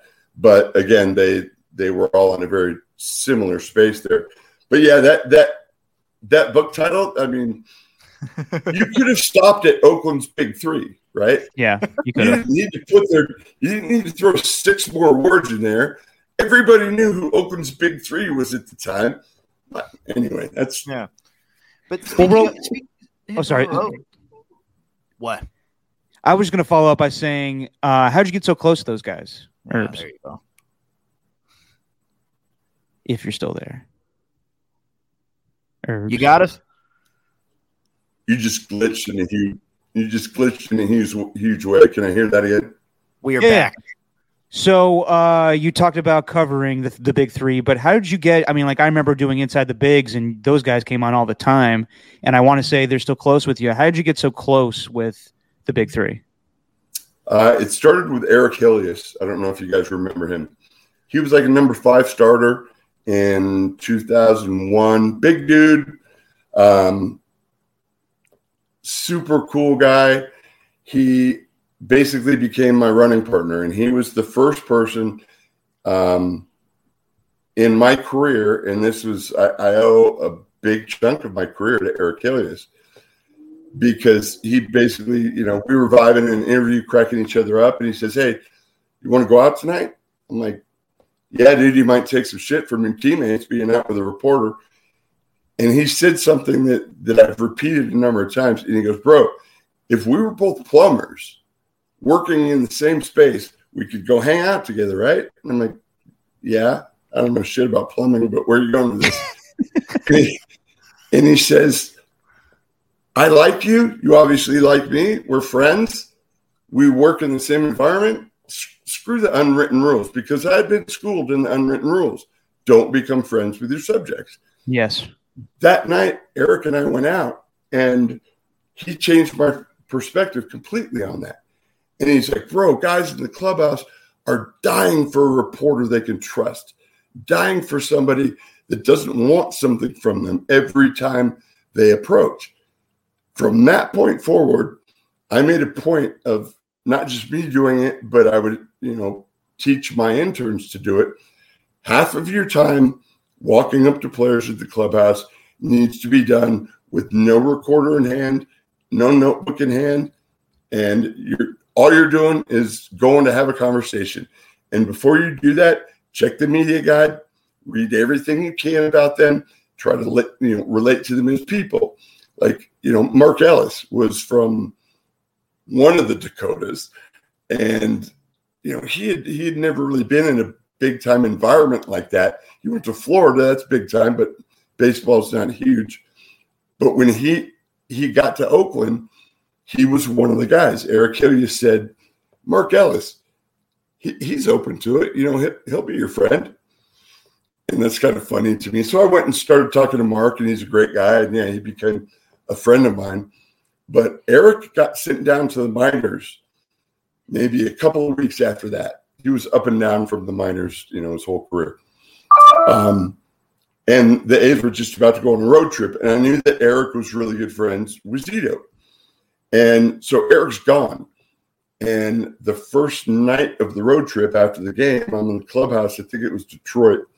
And Zito comes up to me and says, "Hey, bro, Hilly says you're a hell of a wingman and I should hang out with you now that he's not here.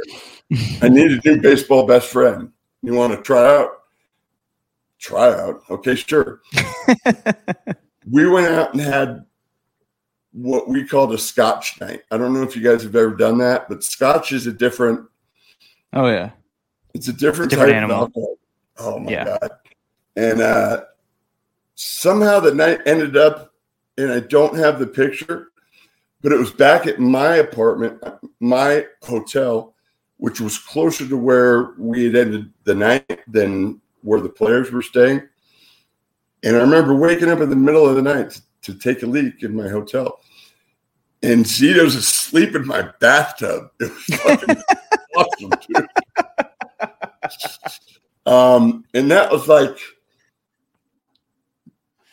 as strange as it sounds, that was what unlocked a whole lot of things for me. Not the vision of Zito in the bathtub fully clothed, but that Zito, he gave me credibility in the clubhouse, because I know that when we first started hanging out, he heard from teammates a lot. Like,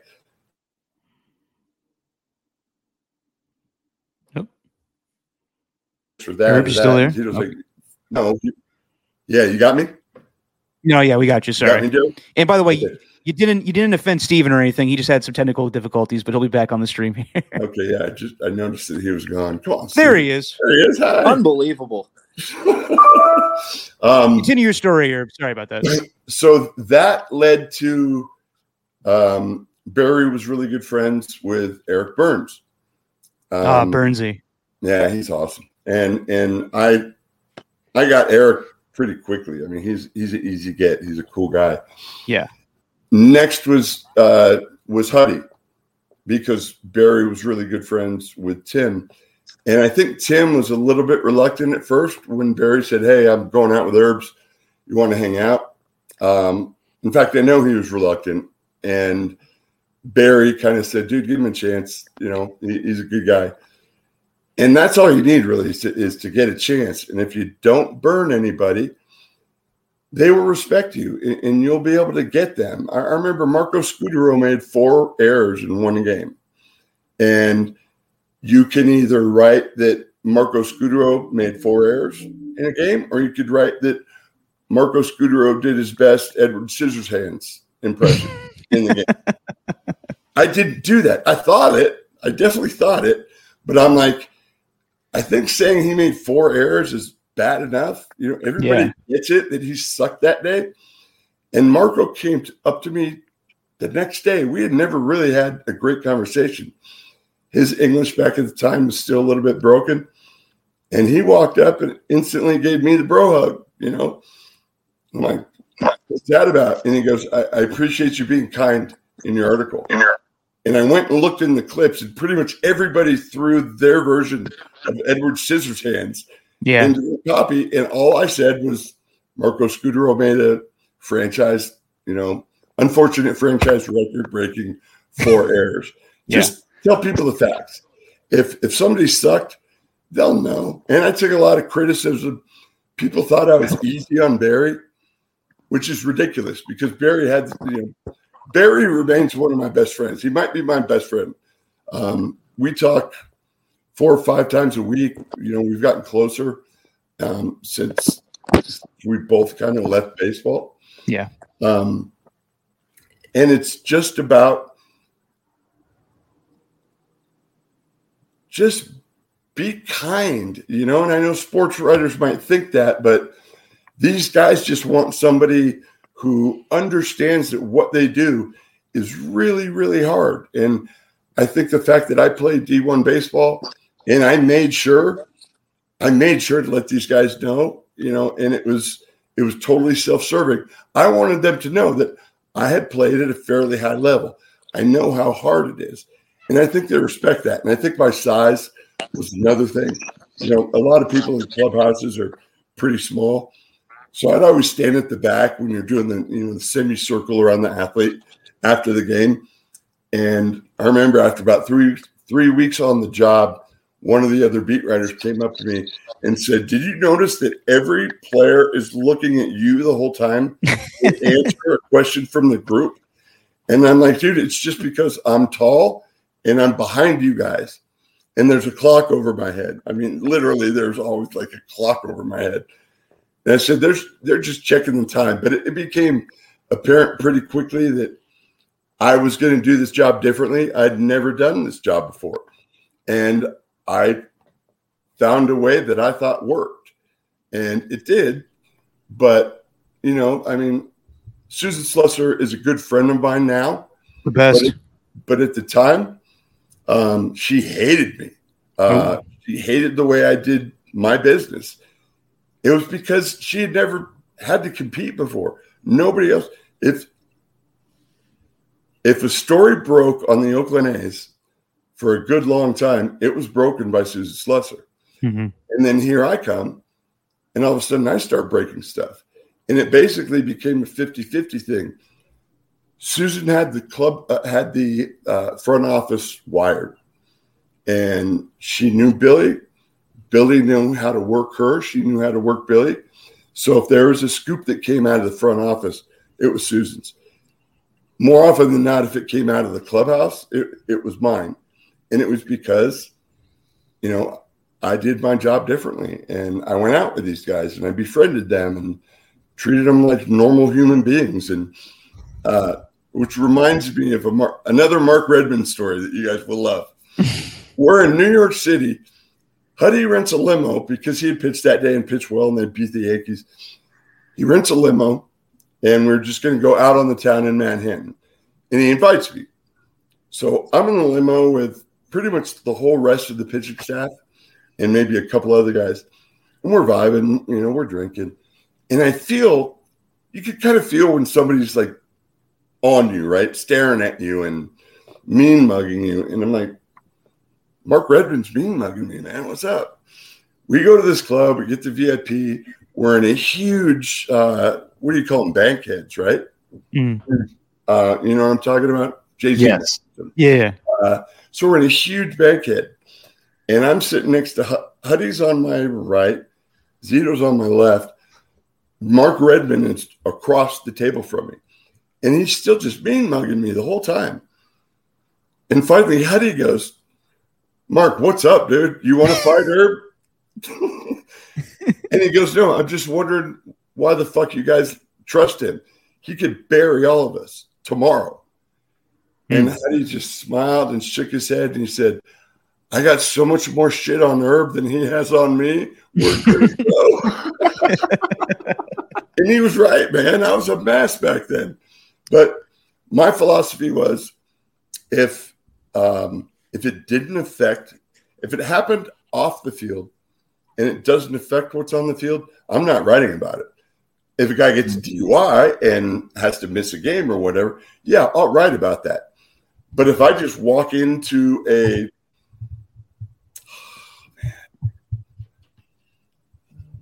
an after-hours underground club in Seattle and see Terrence Long smoking a blunt before he hands it to a reporter on the beat, I have no problem with that, dude. T Long. I got good with T Long because something similar to that did happen. And he waited 2 days. He thought for sure I was going to bury him, right? He was near the league. He'd come from the Mets organization where the media is crazy. So I think that whole night he was like, oh, my God, the reporter dude saw me. I was always, at the time, I was mostly close to pitchers. I hadn't got many of the position players yet. Terrence is reading the clips for a couple of days thinking that, like, I'm going to bust him or out him or something. And, of course, I never did. And so the last day of that, oh, man, I probably shouldn't say this. So your audience is going to be going, say it. What audience? Go ahead. It's just us three. Go say it.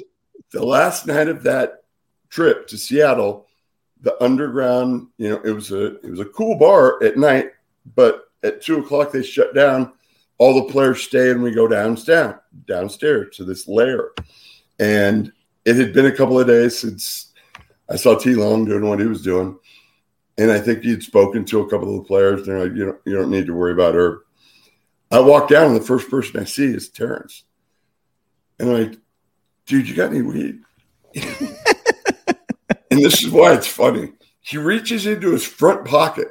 It's not in a baggie. It's not in tinfoil. It's just a bunch of bud in his pocket, right? So he gives me some and stuffs the rest of it back in his pocket. And from that day on, like, T Long and I were the best, man. I love that guy. He's nice. A really cool dude. He was the first position player that I really got. And we started talking, played pool and all that stuff. He invited me out one night. Jermaine Dye was with him. He helped me get Jermaine. The guys that I got were mostly because other players referred me. I don't know if that sounds weird, but it was a different way of doing the job for sure. And it rubbed some of my colleagues the wrong way, but they don't pay my bills. They don't sign my checks. I'm going to do what works for me. And that worked all the way up to now. When I was doing some stuff for The Athletic, I got Matt Chapman. He was easy to get because he's young and he's in the big leagues and I know how to do it. But I'm still doing that approach when I cover sports now. You know, people want to be treated. Athletes want to be treated not like, okay, what do you need from me this time? Well, how are you going to criticize me this time? Anything that's remotely positive in a clubhouse that's on the side of things that they are taught to consider negative, which is the media, they're starved for that. And I found once I transitioned over to CSN and started covering the Giants clubhouse, which is way different, very, very different than the A's clubhouse, or at least initially. But eventually it loosened up and Zito was on the team. So Matt Cain, I got very quickly, and Matt Cain helped me get Madison Bumgarner. And it's like, I am going to write a book someday about my career and expand on all this stuff. But like I said, I was really blessed to cover a ton of great guys, man. I mean, that Giants team, I don't know if you remember, in spring training, at the end of spring training, 2010, I predicted on the air that they were going to win the World Series. And that was crazy. It was a stretch. But I had never seen a clubhouse. I just got back from spring training. Never saw a clubhouse get that tight that quick. Even in Oakland. Oakland was a phenomenal clubhouse. I mean, Jason Kendall and Mark Kotze, they were incredible to cover. I get to San Francisco. I had done some things in San Francisco when Bonds was there, and the clubhouse sucked, and it was old, and you had to tiptoe around. But by the time I got there, they were back to being kind of a young team and having a blast, and it was a reach. I mean, that they won the World Series, what are the odds? It made me look good. Yeah. But I did believe that. I felt that when I said it, because it was not about the talent they had on the field. Every Major League Baseball team has a lot of talent. Not every team has 25 guys who dig each other and they show up to work happily and they'll stay late after work. You don't see that in business. You don't see that in any real industry. I mean, in what the three of us do or trying to do. Yeah, you make friends in the industry, but for the most part, there's not a ton of, just hanging out. And there's value in that. I think that, when I left media and started working I was an administrator in a nursing home, I had a staff of like 125. And I had been an employee for about 15 years at that point and had, witnessed the type of things that I saw transpire in the clubhouse and relationships. And any business is about building relationships and trust. And I kind of applied that model to my job in the nursing home and also, with my staff, saying, just encouraging them to find out about the person that you're caring for. Just let them know that they're not just a number or a face or a stat line. And I still think to this day that will resonate with players. Anybody who's getting started in this business, first off, why are you doing it right now? Stop it. Go to plan B. But if you're going to be insistent, then I hope that at some point that's the way that becomes more of a regular thing, because it used to be back in the day, like way back in the day when, I don't know if you guys remember Ron Bergman. He covered the Dynasty A's in the 70s. Okay. He passed away a few years ago. But when he came up, you were on the team plane. You were on the team train, if that was the case. You were in the team hotel. You were in the bar when the players were in the bar. And back then it was like, we're in this together, which is why you never heard about Mickey Mantle being an absolute stone cold alcoholic until he was done playing and broken down. That dude walked into that clubhouse a million times, just destroyed. And everybody knew it, but nobody wrote about it because it was, we're all in this together. With the proliferation of media outlets over the years, it became more of a us against you. You no longer fly with your team. You no longer Well, you can get a room in the team hotel, but their team hotels are always 5-star. And if you're a reporter, chances are your company's not going to let you pay for it. I still managed to finagle my way into the Seattle Ritz, though. That was a great hotel. I lost my train of thought, but it's just, like I said, I hope that that's the way people do business going forward. And it's not just reporting. It's just in life, man. It's got to be so different now with social media too. Like the fact that we have such a portal to these guys' lives. Like they're more than just athletes. It's almost more in a weird way. Social media has almost humanized these guys a little more as opposed to what it used to be, which is, kind of, they were almost gods in a way, at least when I was a kid. Right. No, I agree. And I think, look, like I remembered what I was talking about, Mickey Mantle and all that. Jason Giambi, a few other guys, they were known to come into the clubhouse the day after, and it was clear they were not quite fit to play. And one time Jason came up to me and said, dude, I'm wrecked, man. How do I keep this from blank? A certain reporter. Right. And I'm like, I got you, man. We're good. And, Jason is the biggest get at the time. You can't get bigger with the A's than Jason Giambi was. Nope. And that was one of the reasons I got Jason, because he knew that I knew he wasn't fit to play, but he knew I didn't write about it. Yeah. And I think in my own little world, I was back in the day, and I had, before Ron passed away, a lot of veteran reporters, they have, I appreciate it so much when they came up to me and said, don't worry about what the younger colleagues are doing. You're doing it right. That will pay off. Bill King said that to me one day in an elevator. And I thought, okay, well, if these old heads are okay with it, then let's go with it. And the older I get, thinking back to how could you do that job if the players don't trust you and they don't like you? You're never going to get a good interview. I mean, why are you even there? You should be fired. I mean that. If I'm ever running a sports department and my reporter can't get the top 3 guys on that team for one-on-one interviews, or say I'm a program director at a radio station and I've got somebody who has covered this team. If you can't get those guys on the air, you suck. You're gone. I don't know if it's ever going to change to that landscape, but it has changed a little bit, and I'm hopeful for that. And I'm hopeful for it because, as you said, Stephen, social media has humanized these guys. Yeah. Reporters could humanize these guys even more so. Yeah. Because social media a lot of time is, it's run by the players themselves. And a lot of times they're not all that savvy, which is why you see a lot of deleted tweets. You know what I mean? But there's one. I think when you I turn that off, I'm so sorry. No, you're fine. You're fine. Don't worry about it. Go ahead. I lost my train of thought again. Jeez. No, you're all good, man. You're going full Sean Estes on us today with the long responses.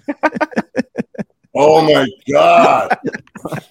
I was just thinking that. I was literally thinking that after my last answer. I'm like, oh my God. They should have put the Estes timer on me. That's great stuff, man. That's inside the bigs. That's inside the big stuff. Oh, yeah. Right there. We used to have a timer for how long Sean Estes was giving a response to an answer. If you had Sean, and I love Sean to this day. Great guy. Great dude. And part of the reason he's so great is because he doesn't just throw his credentials on the desk and say, I'm here. He wants to actually be a broadcaster and wants to learn from it. But yeah, I remember, I think you were producing, Derek, and it was the first time I said to him on the air, dude, we're going to start putting a clock on your answer. Yeah. And the next time he came on, it was the next week. And before he answered the first question, he goes, all right, start your clock. One of the reasons I loved him. And I think we had him for 15 minutes and I asked 2 questions. Well, it was not only that, it was his responses took a long time. If you know Sean Estes, great guy. he's deathly afraid of elevators. And he had a bad experience back in the day. And every time he would come in studio, he wanted to do the show in person with you if he was doing Giants pre and post over at NBC. So he would come over, ride his bike, and he wouldn't want to take the elevator up. So he would ask, hey, can your producer, Derek, come meet me and go up the stairs with me?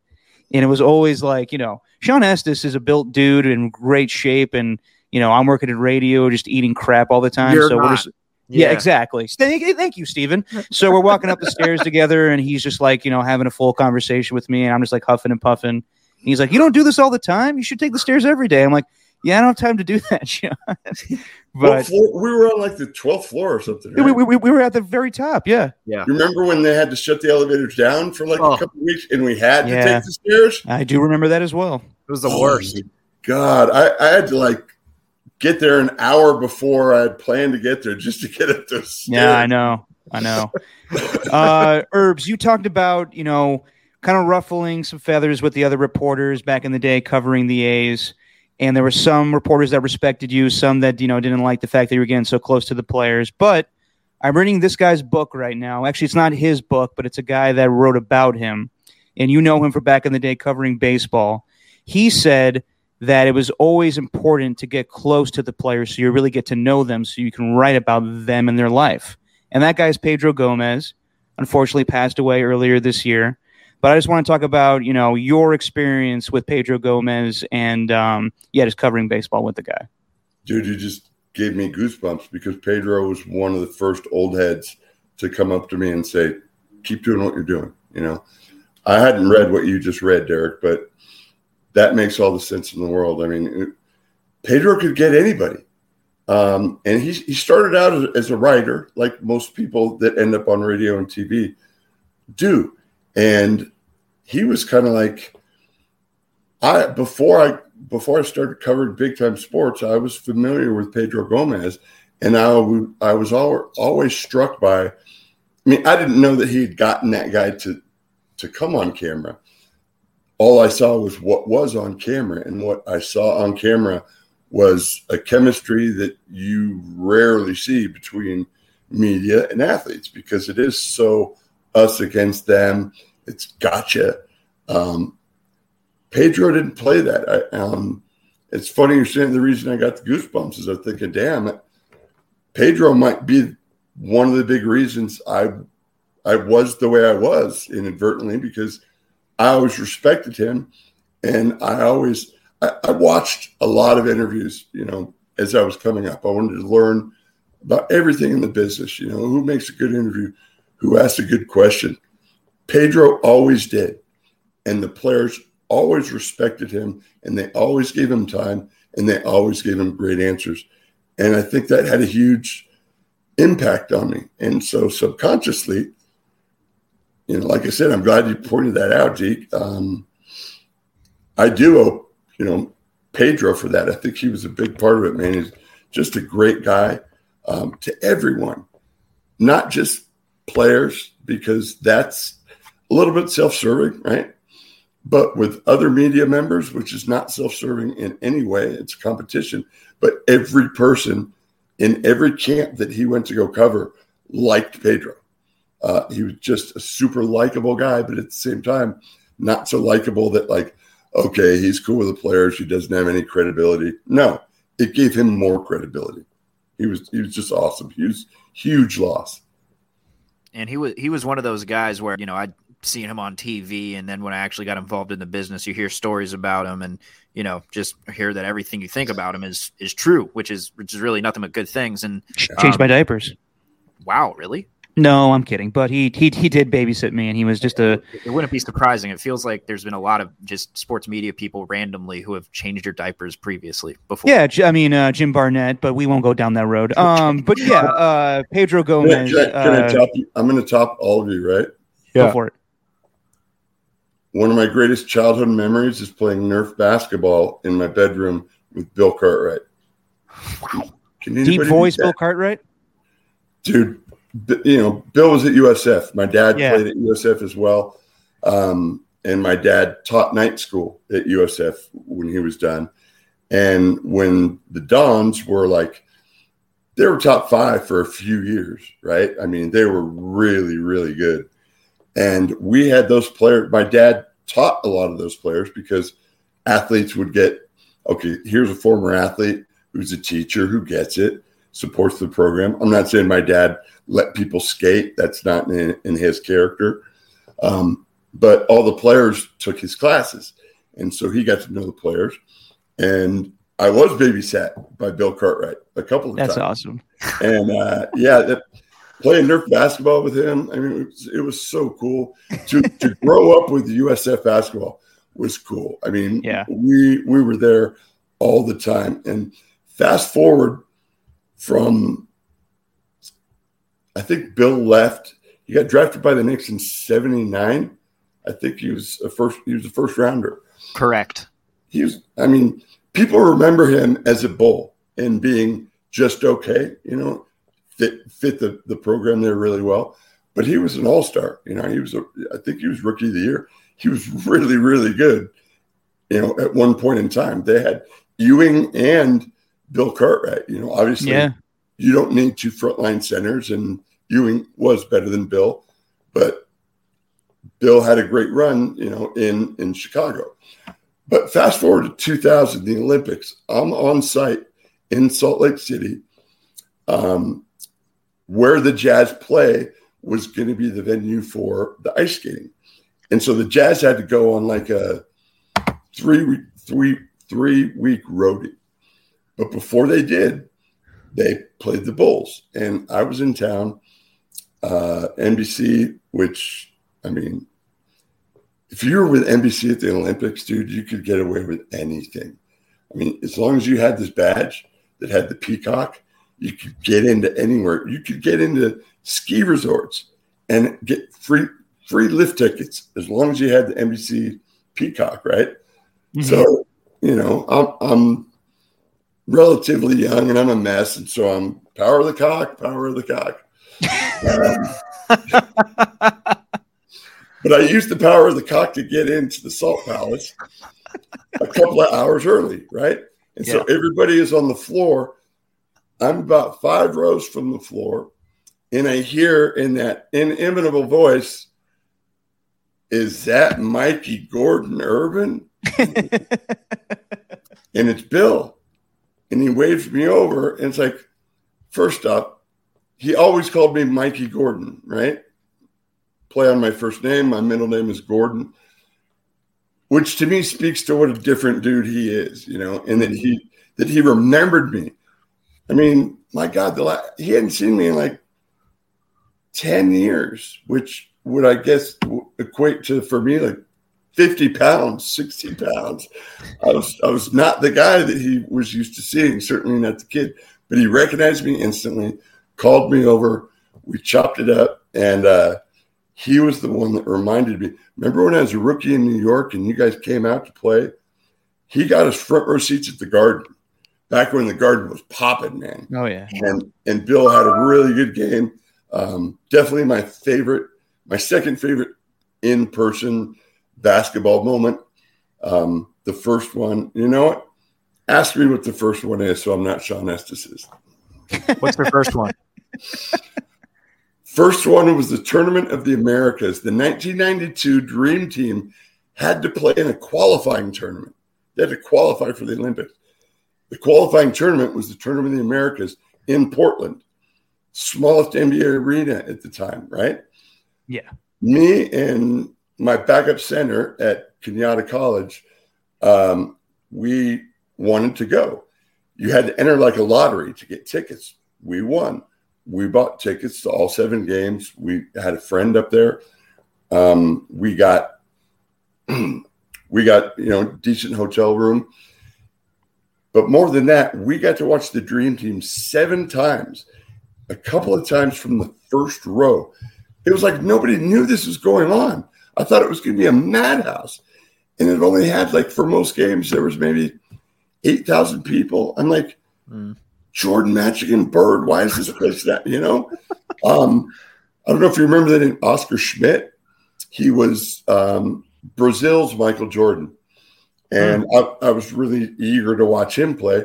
U.S. played Brazil. Oscar went for 40, man. He lit the dream team up. And but the dream team killed everybody. And I was just a huge, huge Larry Bird fan. Had only seen him play once.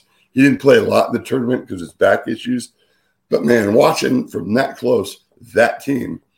And then one of the nights we got to hang out with him. We told Barkley that we played for Canada, and he bought it. So, I mean, my buddy's 6'9". I'm 6'7". He bought it. And he's like, let me buy you guys a beer. And we partied with Chuck that whole night. I mean, just fantastic dude. He must have had 20 Budweisers. I mean, the dude shrank like a fish. At one time, we're at the bar. He's on my right, and I'm turned talking to him.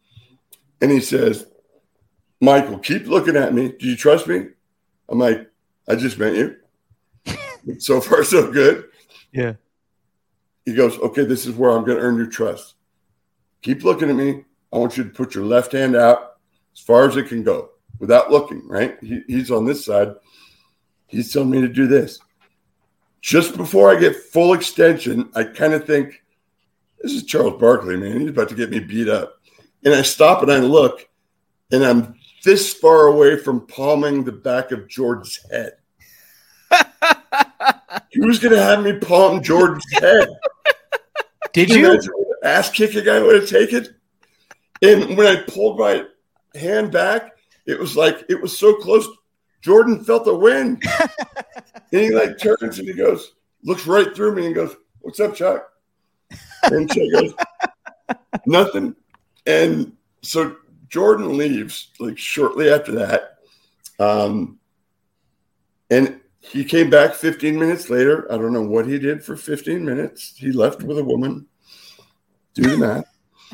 But when he came back, almost the whole team came back. And so, you know, me and my buddy are just in heaven partying with the dream team. And I remember there's one girl I was on the dance floor with, and I'm thinking, I'm styling, man. I'm good tonight. I'm going to score.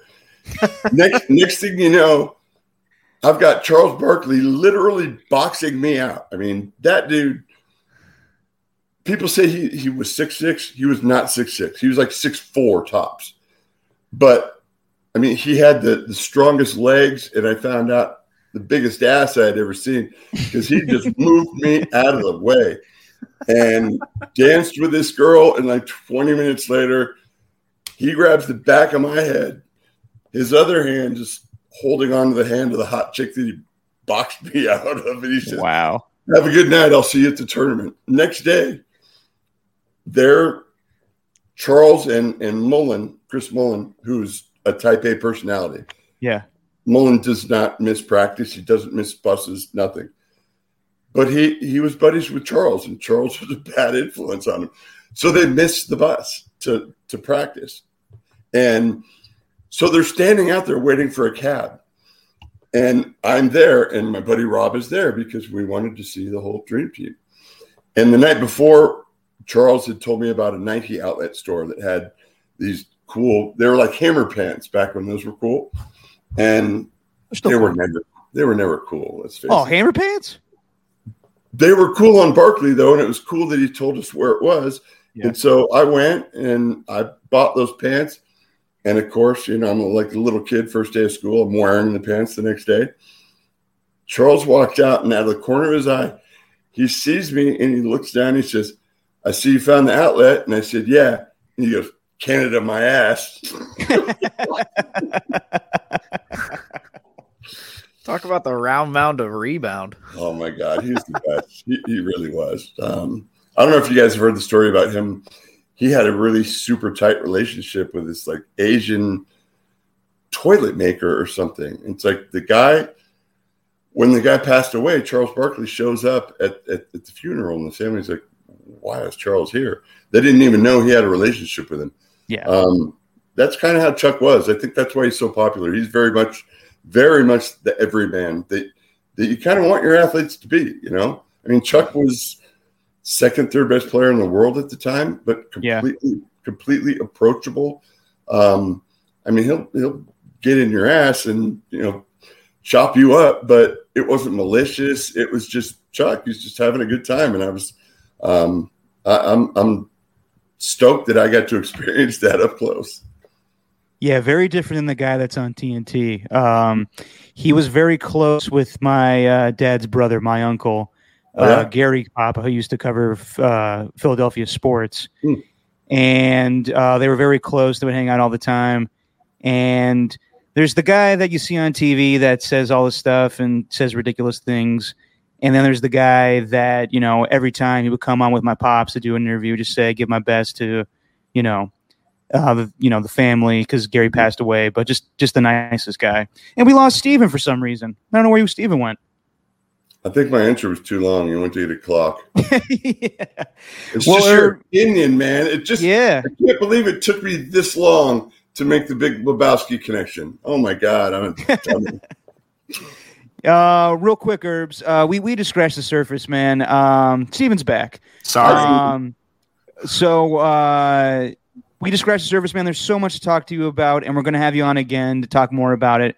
But just real quick to close things up, one of your best segments all time on Inside the Bigs, we used to play it all the time, was Good for Ball, Bad for Ball. So I just want to give you some topics, and you let me know if it's good for ball or bad for ball. You ready? I love it. Yeah, let's go. Let's get it. Okay, here we go. Yes. Universal DH, good for ball or bad for ball? Bad for ball. Come on. Look, the reason the World Series used to be so much more exciting is because there was a division, right? Yeah. They played baseball a different way than we played baseball. We never saw that league when we get to the World Series. They're strangers. The Dodgers didn't face Reggie Jackson before he hit 3 bombs in a game. They didn't see him that year. Yeah. Scouting wasn't advanced back then. It's super advanced now. It's all one league. It's becoming all one league. I think interleague has been a bad thing. I liked it when it first started, but I've grown to dislike it. I think there's maybe a place for it. It'd be hard to do, but if you could somehow limit it to just the real rivalries in baseball, Mets, Yankees, A's, Giants, White Sox, Cubs. I'm cool with that. But I remember Seattle got paired with Toronto or something like that. It's that's not a regional rivalry. Like I said, it'd be really tough to schedule, but definitely bad for ball. Universal DH. Don't want to see it. Braves, Astros World Series. Good for ball, bad for ball? Bad for ball. I love Dusty. I'm glad he's getting another shot, but what the Astros did a few years back really hurt the game. I know people make light of it, but that's brutal. And I don't think the Astros are ever going to be beloved anywhere other than Houston for the rest of time. And before that happened, they were a likable team, right? I mean, Altuve, they had a website. How many Altuves? Okay, to get from San Francisco to Stockton, how many Altuves, right? Yeah. To take his height. And they were a fun team. They were young. Correa was a stud. They were up and coming. And like I said, they were a likable team. And then this happened. And I have no doubt that a lot of them are guilty of it. And I don't think they will ever be respected again, no matter how good they are. And that's bad for ball in the World Series because, look, the whole country, as far as I know, wants Atlanta to win that series. They do not want the Astros to win it. And that stinks, man. That's your marquee event. And you've got this cloud that formed, 3-4 seasons ago? Yeah. And it's still there, and I don't think it's ever going to go away. Analytics, good for ball or bad for ball?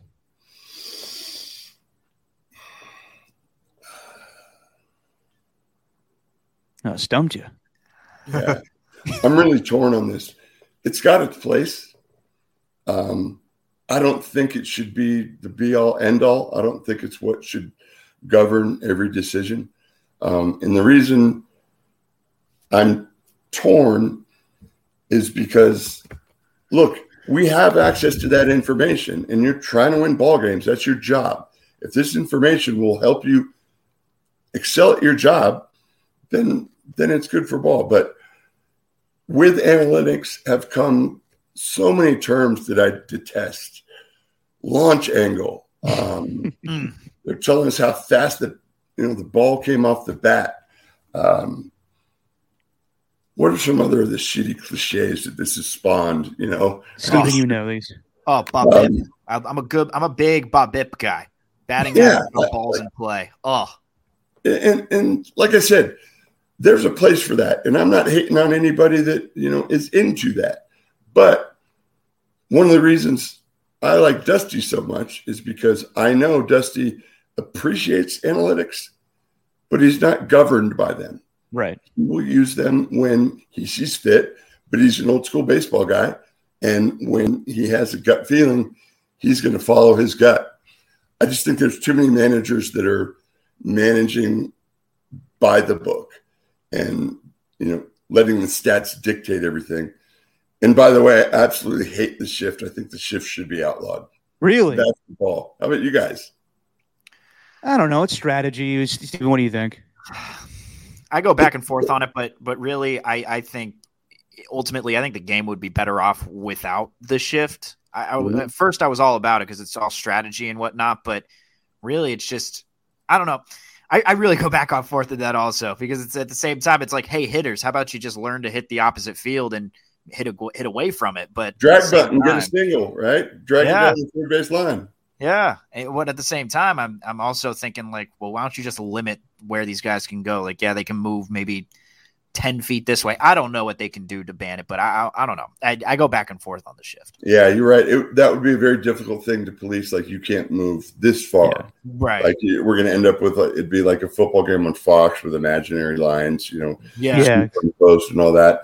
But yeah, I'm with you. I mean, part of me, when it first started happening, I remember they did it to Jason, to Giambi quite a bit. He was one of the first guys to really get shifted on. Yeah. And he hated it. He called it bootleg baseball, and that always stuck in my mind. But after they were doing it for a couple of weeks, I said to him, why don't you just drop down and drag? Nobody's going to be able to get it. And he's like, I'm not paid to hit singles. I'm not paid to bunt. I'm paid to hit the ball out of the park, paid to hit the ball into the gaps. This makes it harder for me to do that. And he said, which makes it less fun for the fans. And that's kind of like, when somebody say Brandon Belt's at the plate and they do the shift and the second baseman is in shallow right field and Belt just smokes a ball. Great long, what is it? Is it launch speed? What is it? Launch angle or exit velocity? Exit velocity. Yeah. Great exit velocity, right? Oh, yeah. The kind of knock that just, makes you feel good. Yeah. Maybe it's only a single, but man, you crushed that ball. Second baseman's there and just canned a corner and caught it. Yeah. And you saw Brandon Belt. I mean, he never really has the greatest body language anyway, but it was so deflating to him. And I thought, that's going to be in his head the next time up, and it's not real baseball. So, I don't like it. But again, they have information that says this is going to help us win. And it's $1 billion business. So they're doing what's going to help them win. I get it. I just don't like it. Okay.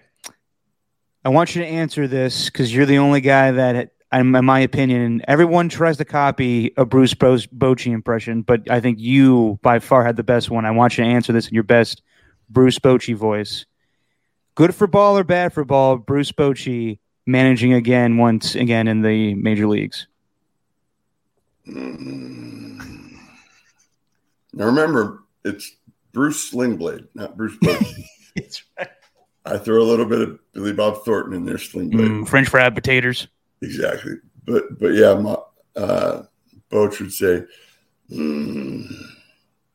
retirement doesn't suit me real well. We all know it. I got to get me back in that dugout. Bob Melvin took the job I wanted. I started in San Diego.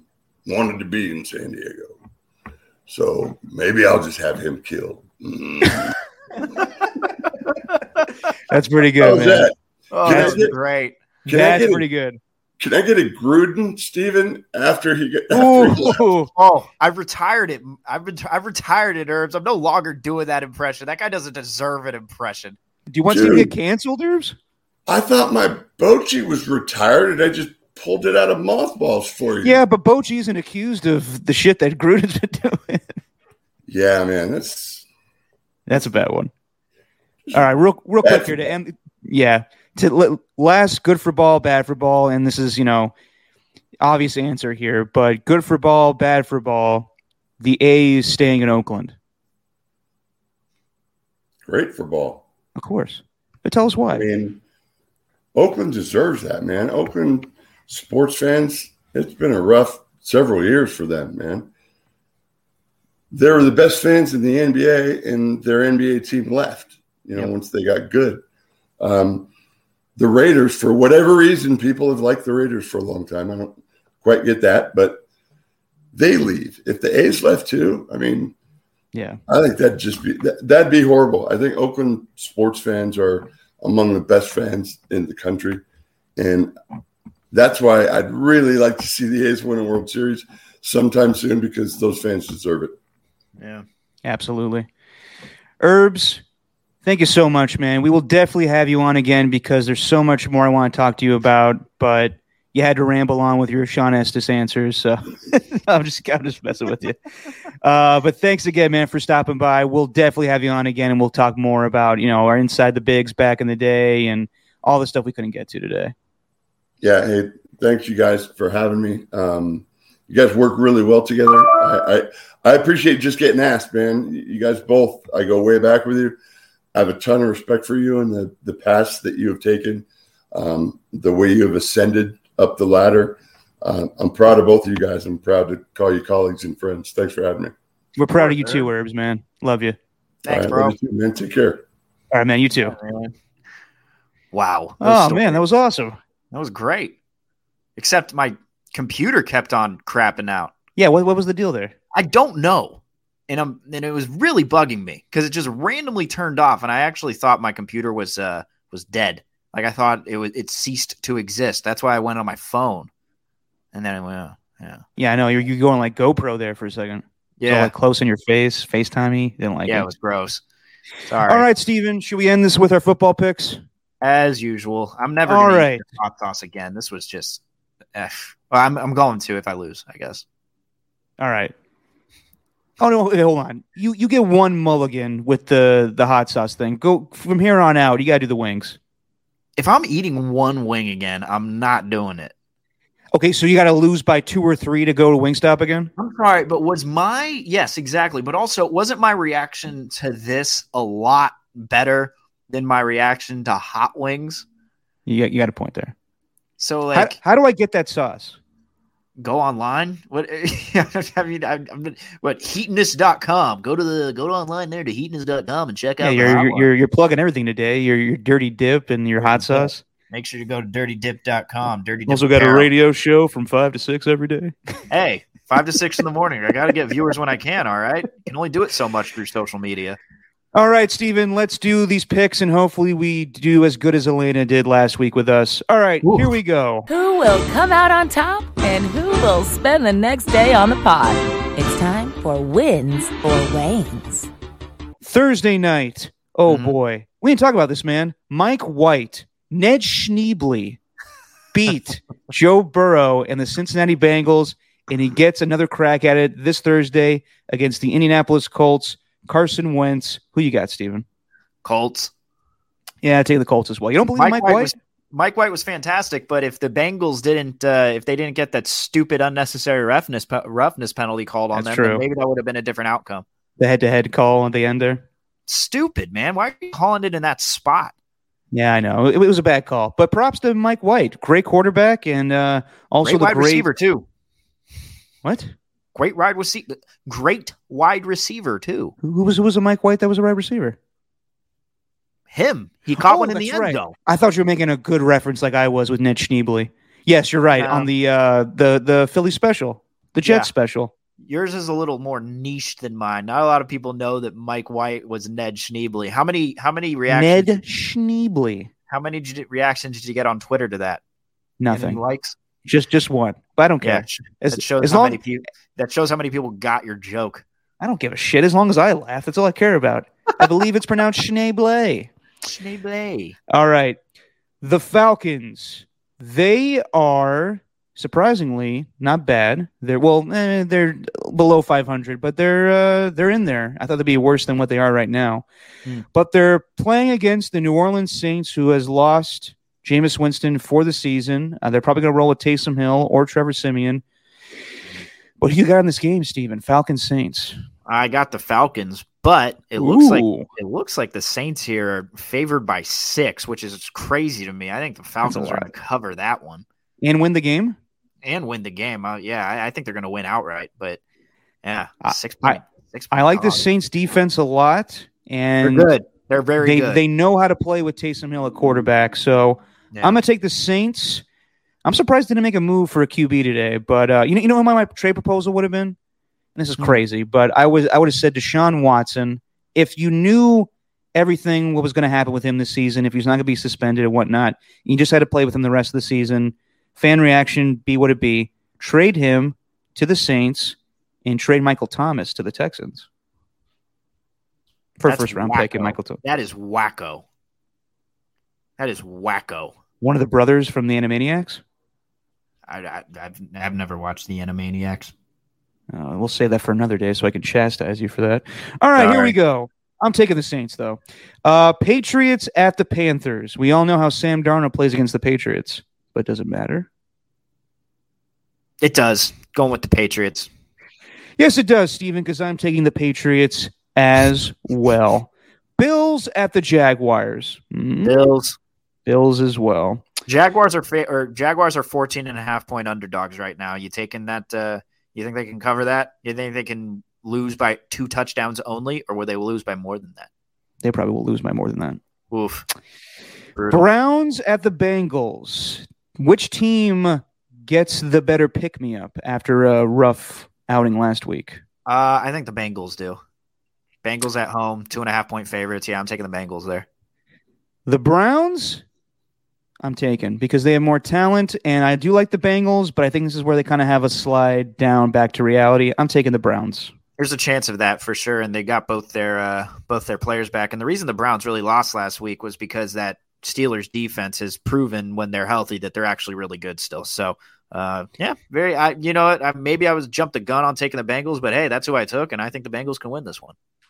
Yeah, we'll see when Kareem Hunt gets back, but I'm taking the Browns. Dearness Johnson has just done just fine though in his place. I mean, good Lord, that running back platoon that they have there with Chubb and Hunt and Johnson, that's a good running back core, man. Dare I say he's playing earnestly? Anyway, Ernest goes to jail. Ernest goes to the end zone. Not bad. Vikings at the Ravens. The Vikings lost to Cooper Rush. I can't believe that. I'm gonna have to go with the Ravens, though. The Ravens had a bye this week, didn't they? Feel like they played. Yeah, they did. Go with the Ravens. Taking the Ravens as well. We thought this was going to be Deshaun Watson's debut against his old team with his new team against the Dolphins, but of course that didn't happen today. Texans at the Dolphins. 2 teams that have lost 7 in a row. Who you got, Steven? Ugh. Oh, this is a stinker. You're going to watch this one, aren't you? You're going to watch this one from start to finish. Yeah, it's football. I'll take the Dolphins. I'm taking the Dolphins as well. The Raiders go to New York to play the Giants. And the Raiders are coming off a bye. Probably will not have Henry Ruggs with them. But who you taking in this game, Steven? I'm going to take the Raiders. The Giants are just that bad of a team, but my gosh. Yeah, are they? They held in there against the Chiefs last night. I think that's more of an indictment on the Chiefs. You're probably right. You see the way the Giants handled that fourth quarter, the 2-minute warning, letting the clock go all the way down. Like, what are you doing, Joe Judge? Apparently it's a problem with the headsets, whatever. You buy that, by the way? When head coaches playing the headsets? Because I do, but also it's no excuse for you don't need a headset to call a timeout in what seems like a moment where, hey, the clock is ticking down and they still have the ball. Maybe you should call it. Yeah. Not a lot of great coaching going on from that team right now, but yeah, I say the Raiders, I think it's going to be a close game because I think the Giants defense is playing a lot better lately, but I take the Raiders to win. Okay. What else we got? Okay, this is one of the bigger games, kind of the bigger games, but it's a early game, last of the the early games. Broncos at the Cowboys. First game without Von Miller. Oh, Cowboys all the way. Yeah, and Dak should be coming back. I'm taking the Cowboys as well. Wow. We go to the late games now. Chargers at the Eagles. Oh, I'm taking the Chargers, even though looks like they've, I don't know, maybe had a regression to the mean, I guess. Yeah, I mean, Justin Herbert threw that bad pick six against the Patriots last week and they lost, but he still, despite how bad Justin Herbert could look sometimes throwing pick sixes and interceptions, he looks just as damn good, even losing in that game. I know the Chargers are going through a rough time right now. They lost 2 in a row to two good teams. You can say the Ravens and Patriots are good teams, better teams. But I think they get things going this week. I'm taking the Chargers to beat the Eagles. Yeah, me too. And then we got the 49ers at home against the Arizona Cardinals, against the best quarterback in the Niners history, Jimmy Garoppolo. Not against, but playing. Well, yeah, Cardinals against the 49ers. Screwed that joke up right there. Jimmy Garoppolo getting the start against potentially Kyler Murray, but I think he's going to play. Who you got, Steven? I'm going to go with the 49ers because I just don't buy that Kyler Murray's going to play. I think he's going to be out. So I think you they're think going to have so? Colt McCoy. Yeah. So if we're going to make our picks now, before we know who the quarterbacks are, I'll take the 49ers with this one. Not only do I think Kyler Murray will play, I think he's going to play and lose. I think the 49ers beat the Arizona Cardinals straight up. Interesting. They held them in check last time offensively a little bit, 17-10. It was a close game. But I think that the Niners have a good week, and they go to 4-4, and we have a whole hell of a lot of controversy with Jimmy Garoppolo playing lights out for the 49ers, and the fans don't know what to do. Good Lord. Packers at the Chiefs. The first time Aaron Rodgers has ever played Patrick Mahomes. We thought this was going to be a huge marquee game when the season started. It still is, but the Chiefs are not the same team anymore. Who you got on this, Steven?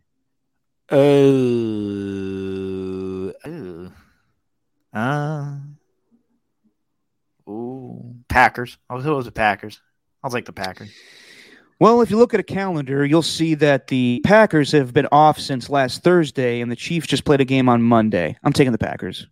Okay. We call that a long and short week, Steven. I know you're opposed to those things. And it's actually a short week, though, or long week, rather than just a one-day. Here we go. Next one. Titans at the Rams. The Titans will be without Derrick Henry, but they are getting Adrian Peterson. Wow. And the Rams are getting Von Miller. Even more wow. Who's the more wow team, Steven? The Los Angeles Wows. I'll take the Rams. Wow. Yeah, I'm taking the Rams as well. And then on Monday night, we got the Bears at the Steelers. I'll take the Steelers. Taking the Steelers as well. So you and I take the under on that game. The over-under is at 40. I'm taking the under on that one. That might be a Manning cast game. Oh, you know what? No, they got a bye week. They got a bye week. Didn't watch it last night. Wanted to watch the game for once. It was good. It was good. Manning cast? Josh Allen was really boring, but Jon Stewart was great because he's a fan and he was actually analyzing the game as opposed to like doing an interview, which was cool. True. He was like legitimately trying to watch it. I forgot. And then they had Michael Strahan in the second quarter, which was good, but that was more between like Eli and Strahan. And Josh Allen was the same way. It was more between him and Eli. And then you had Mychael Urban on there at the end. Not Mychael Urban, but Mychael Urban in the fourth quarter. And when they were showing replays of Irvin at the U, they were showing him in a 3-point stance in the slot. Super weird. Oh yeah. And Irvin was just laughing the entire time. He has one of those really infectious laughs that when he laughs, you laugh, and he loves to laugh. Yeah, it was hilarious last night. I didn't feel like watching the Manning cast last night. And by the way, did some research. Not to prove you wrong, Steven, but the Manning cast does not do as well as the actual broadcast. Interesting. Only gets a little bit of the portion of what the actual broadcast gets. I don't buy it. America loves Steve Levy, whether you want to agree with that or not. I mean, you're the one that craps on him anytime we talk about it. Can't stand him, honestly. Can't stand him. All right, Steven, we've been on this podcast for a long time now, probably our longest episode yet. I say we end things. How about you? Well, yeah. You remember the last one we had? I was like, hey, let's end it a little earlier than the last one. You're like, yeah, we'll do that, Steven. And then we just don't. I don't talk like that. Don't give me that impression. Jesus. All right, Steven. We'll try to make this shorter next week. Thanks to everybody for watching, and thanks again to our special guest who is still watching us, Mychael Urban. Thanks again, man. We'll have you on some other time so we can dive more into old times with us and talk about more fun times. But, Steven, say what you always say, my friend. That's just our opinion, man. No question.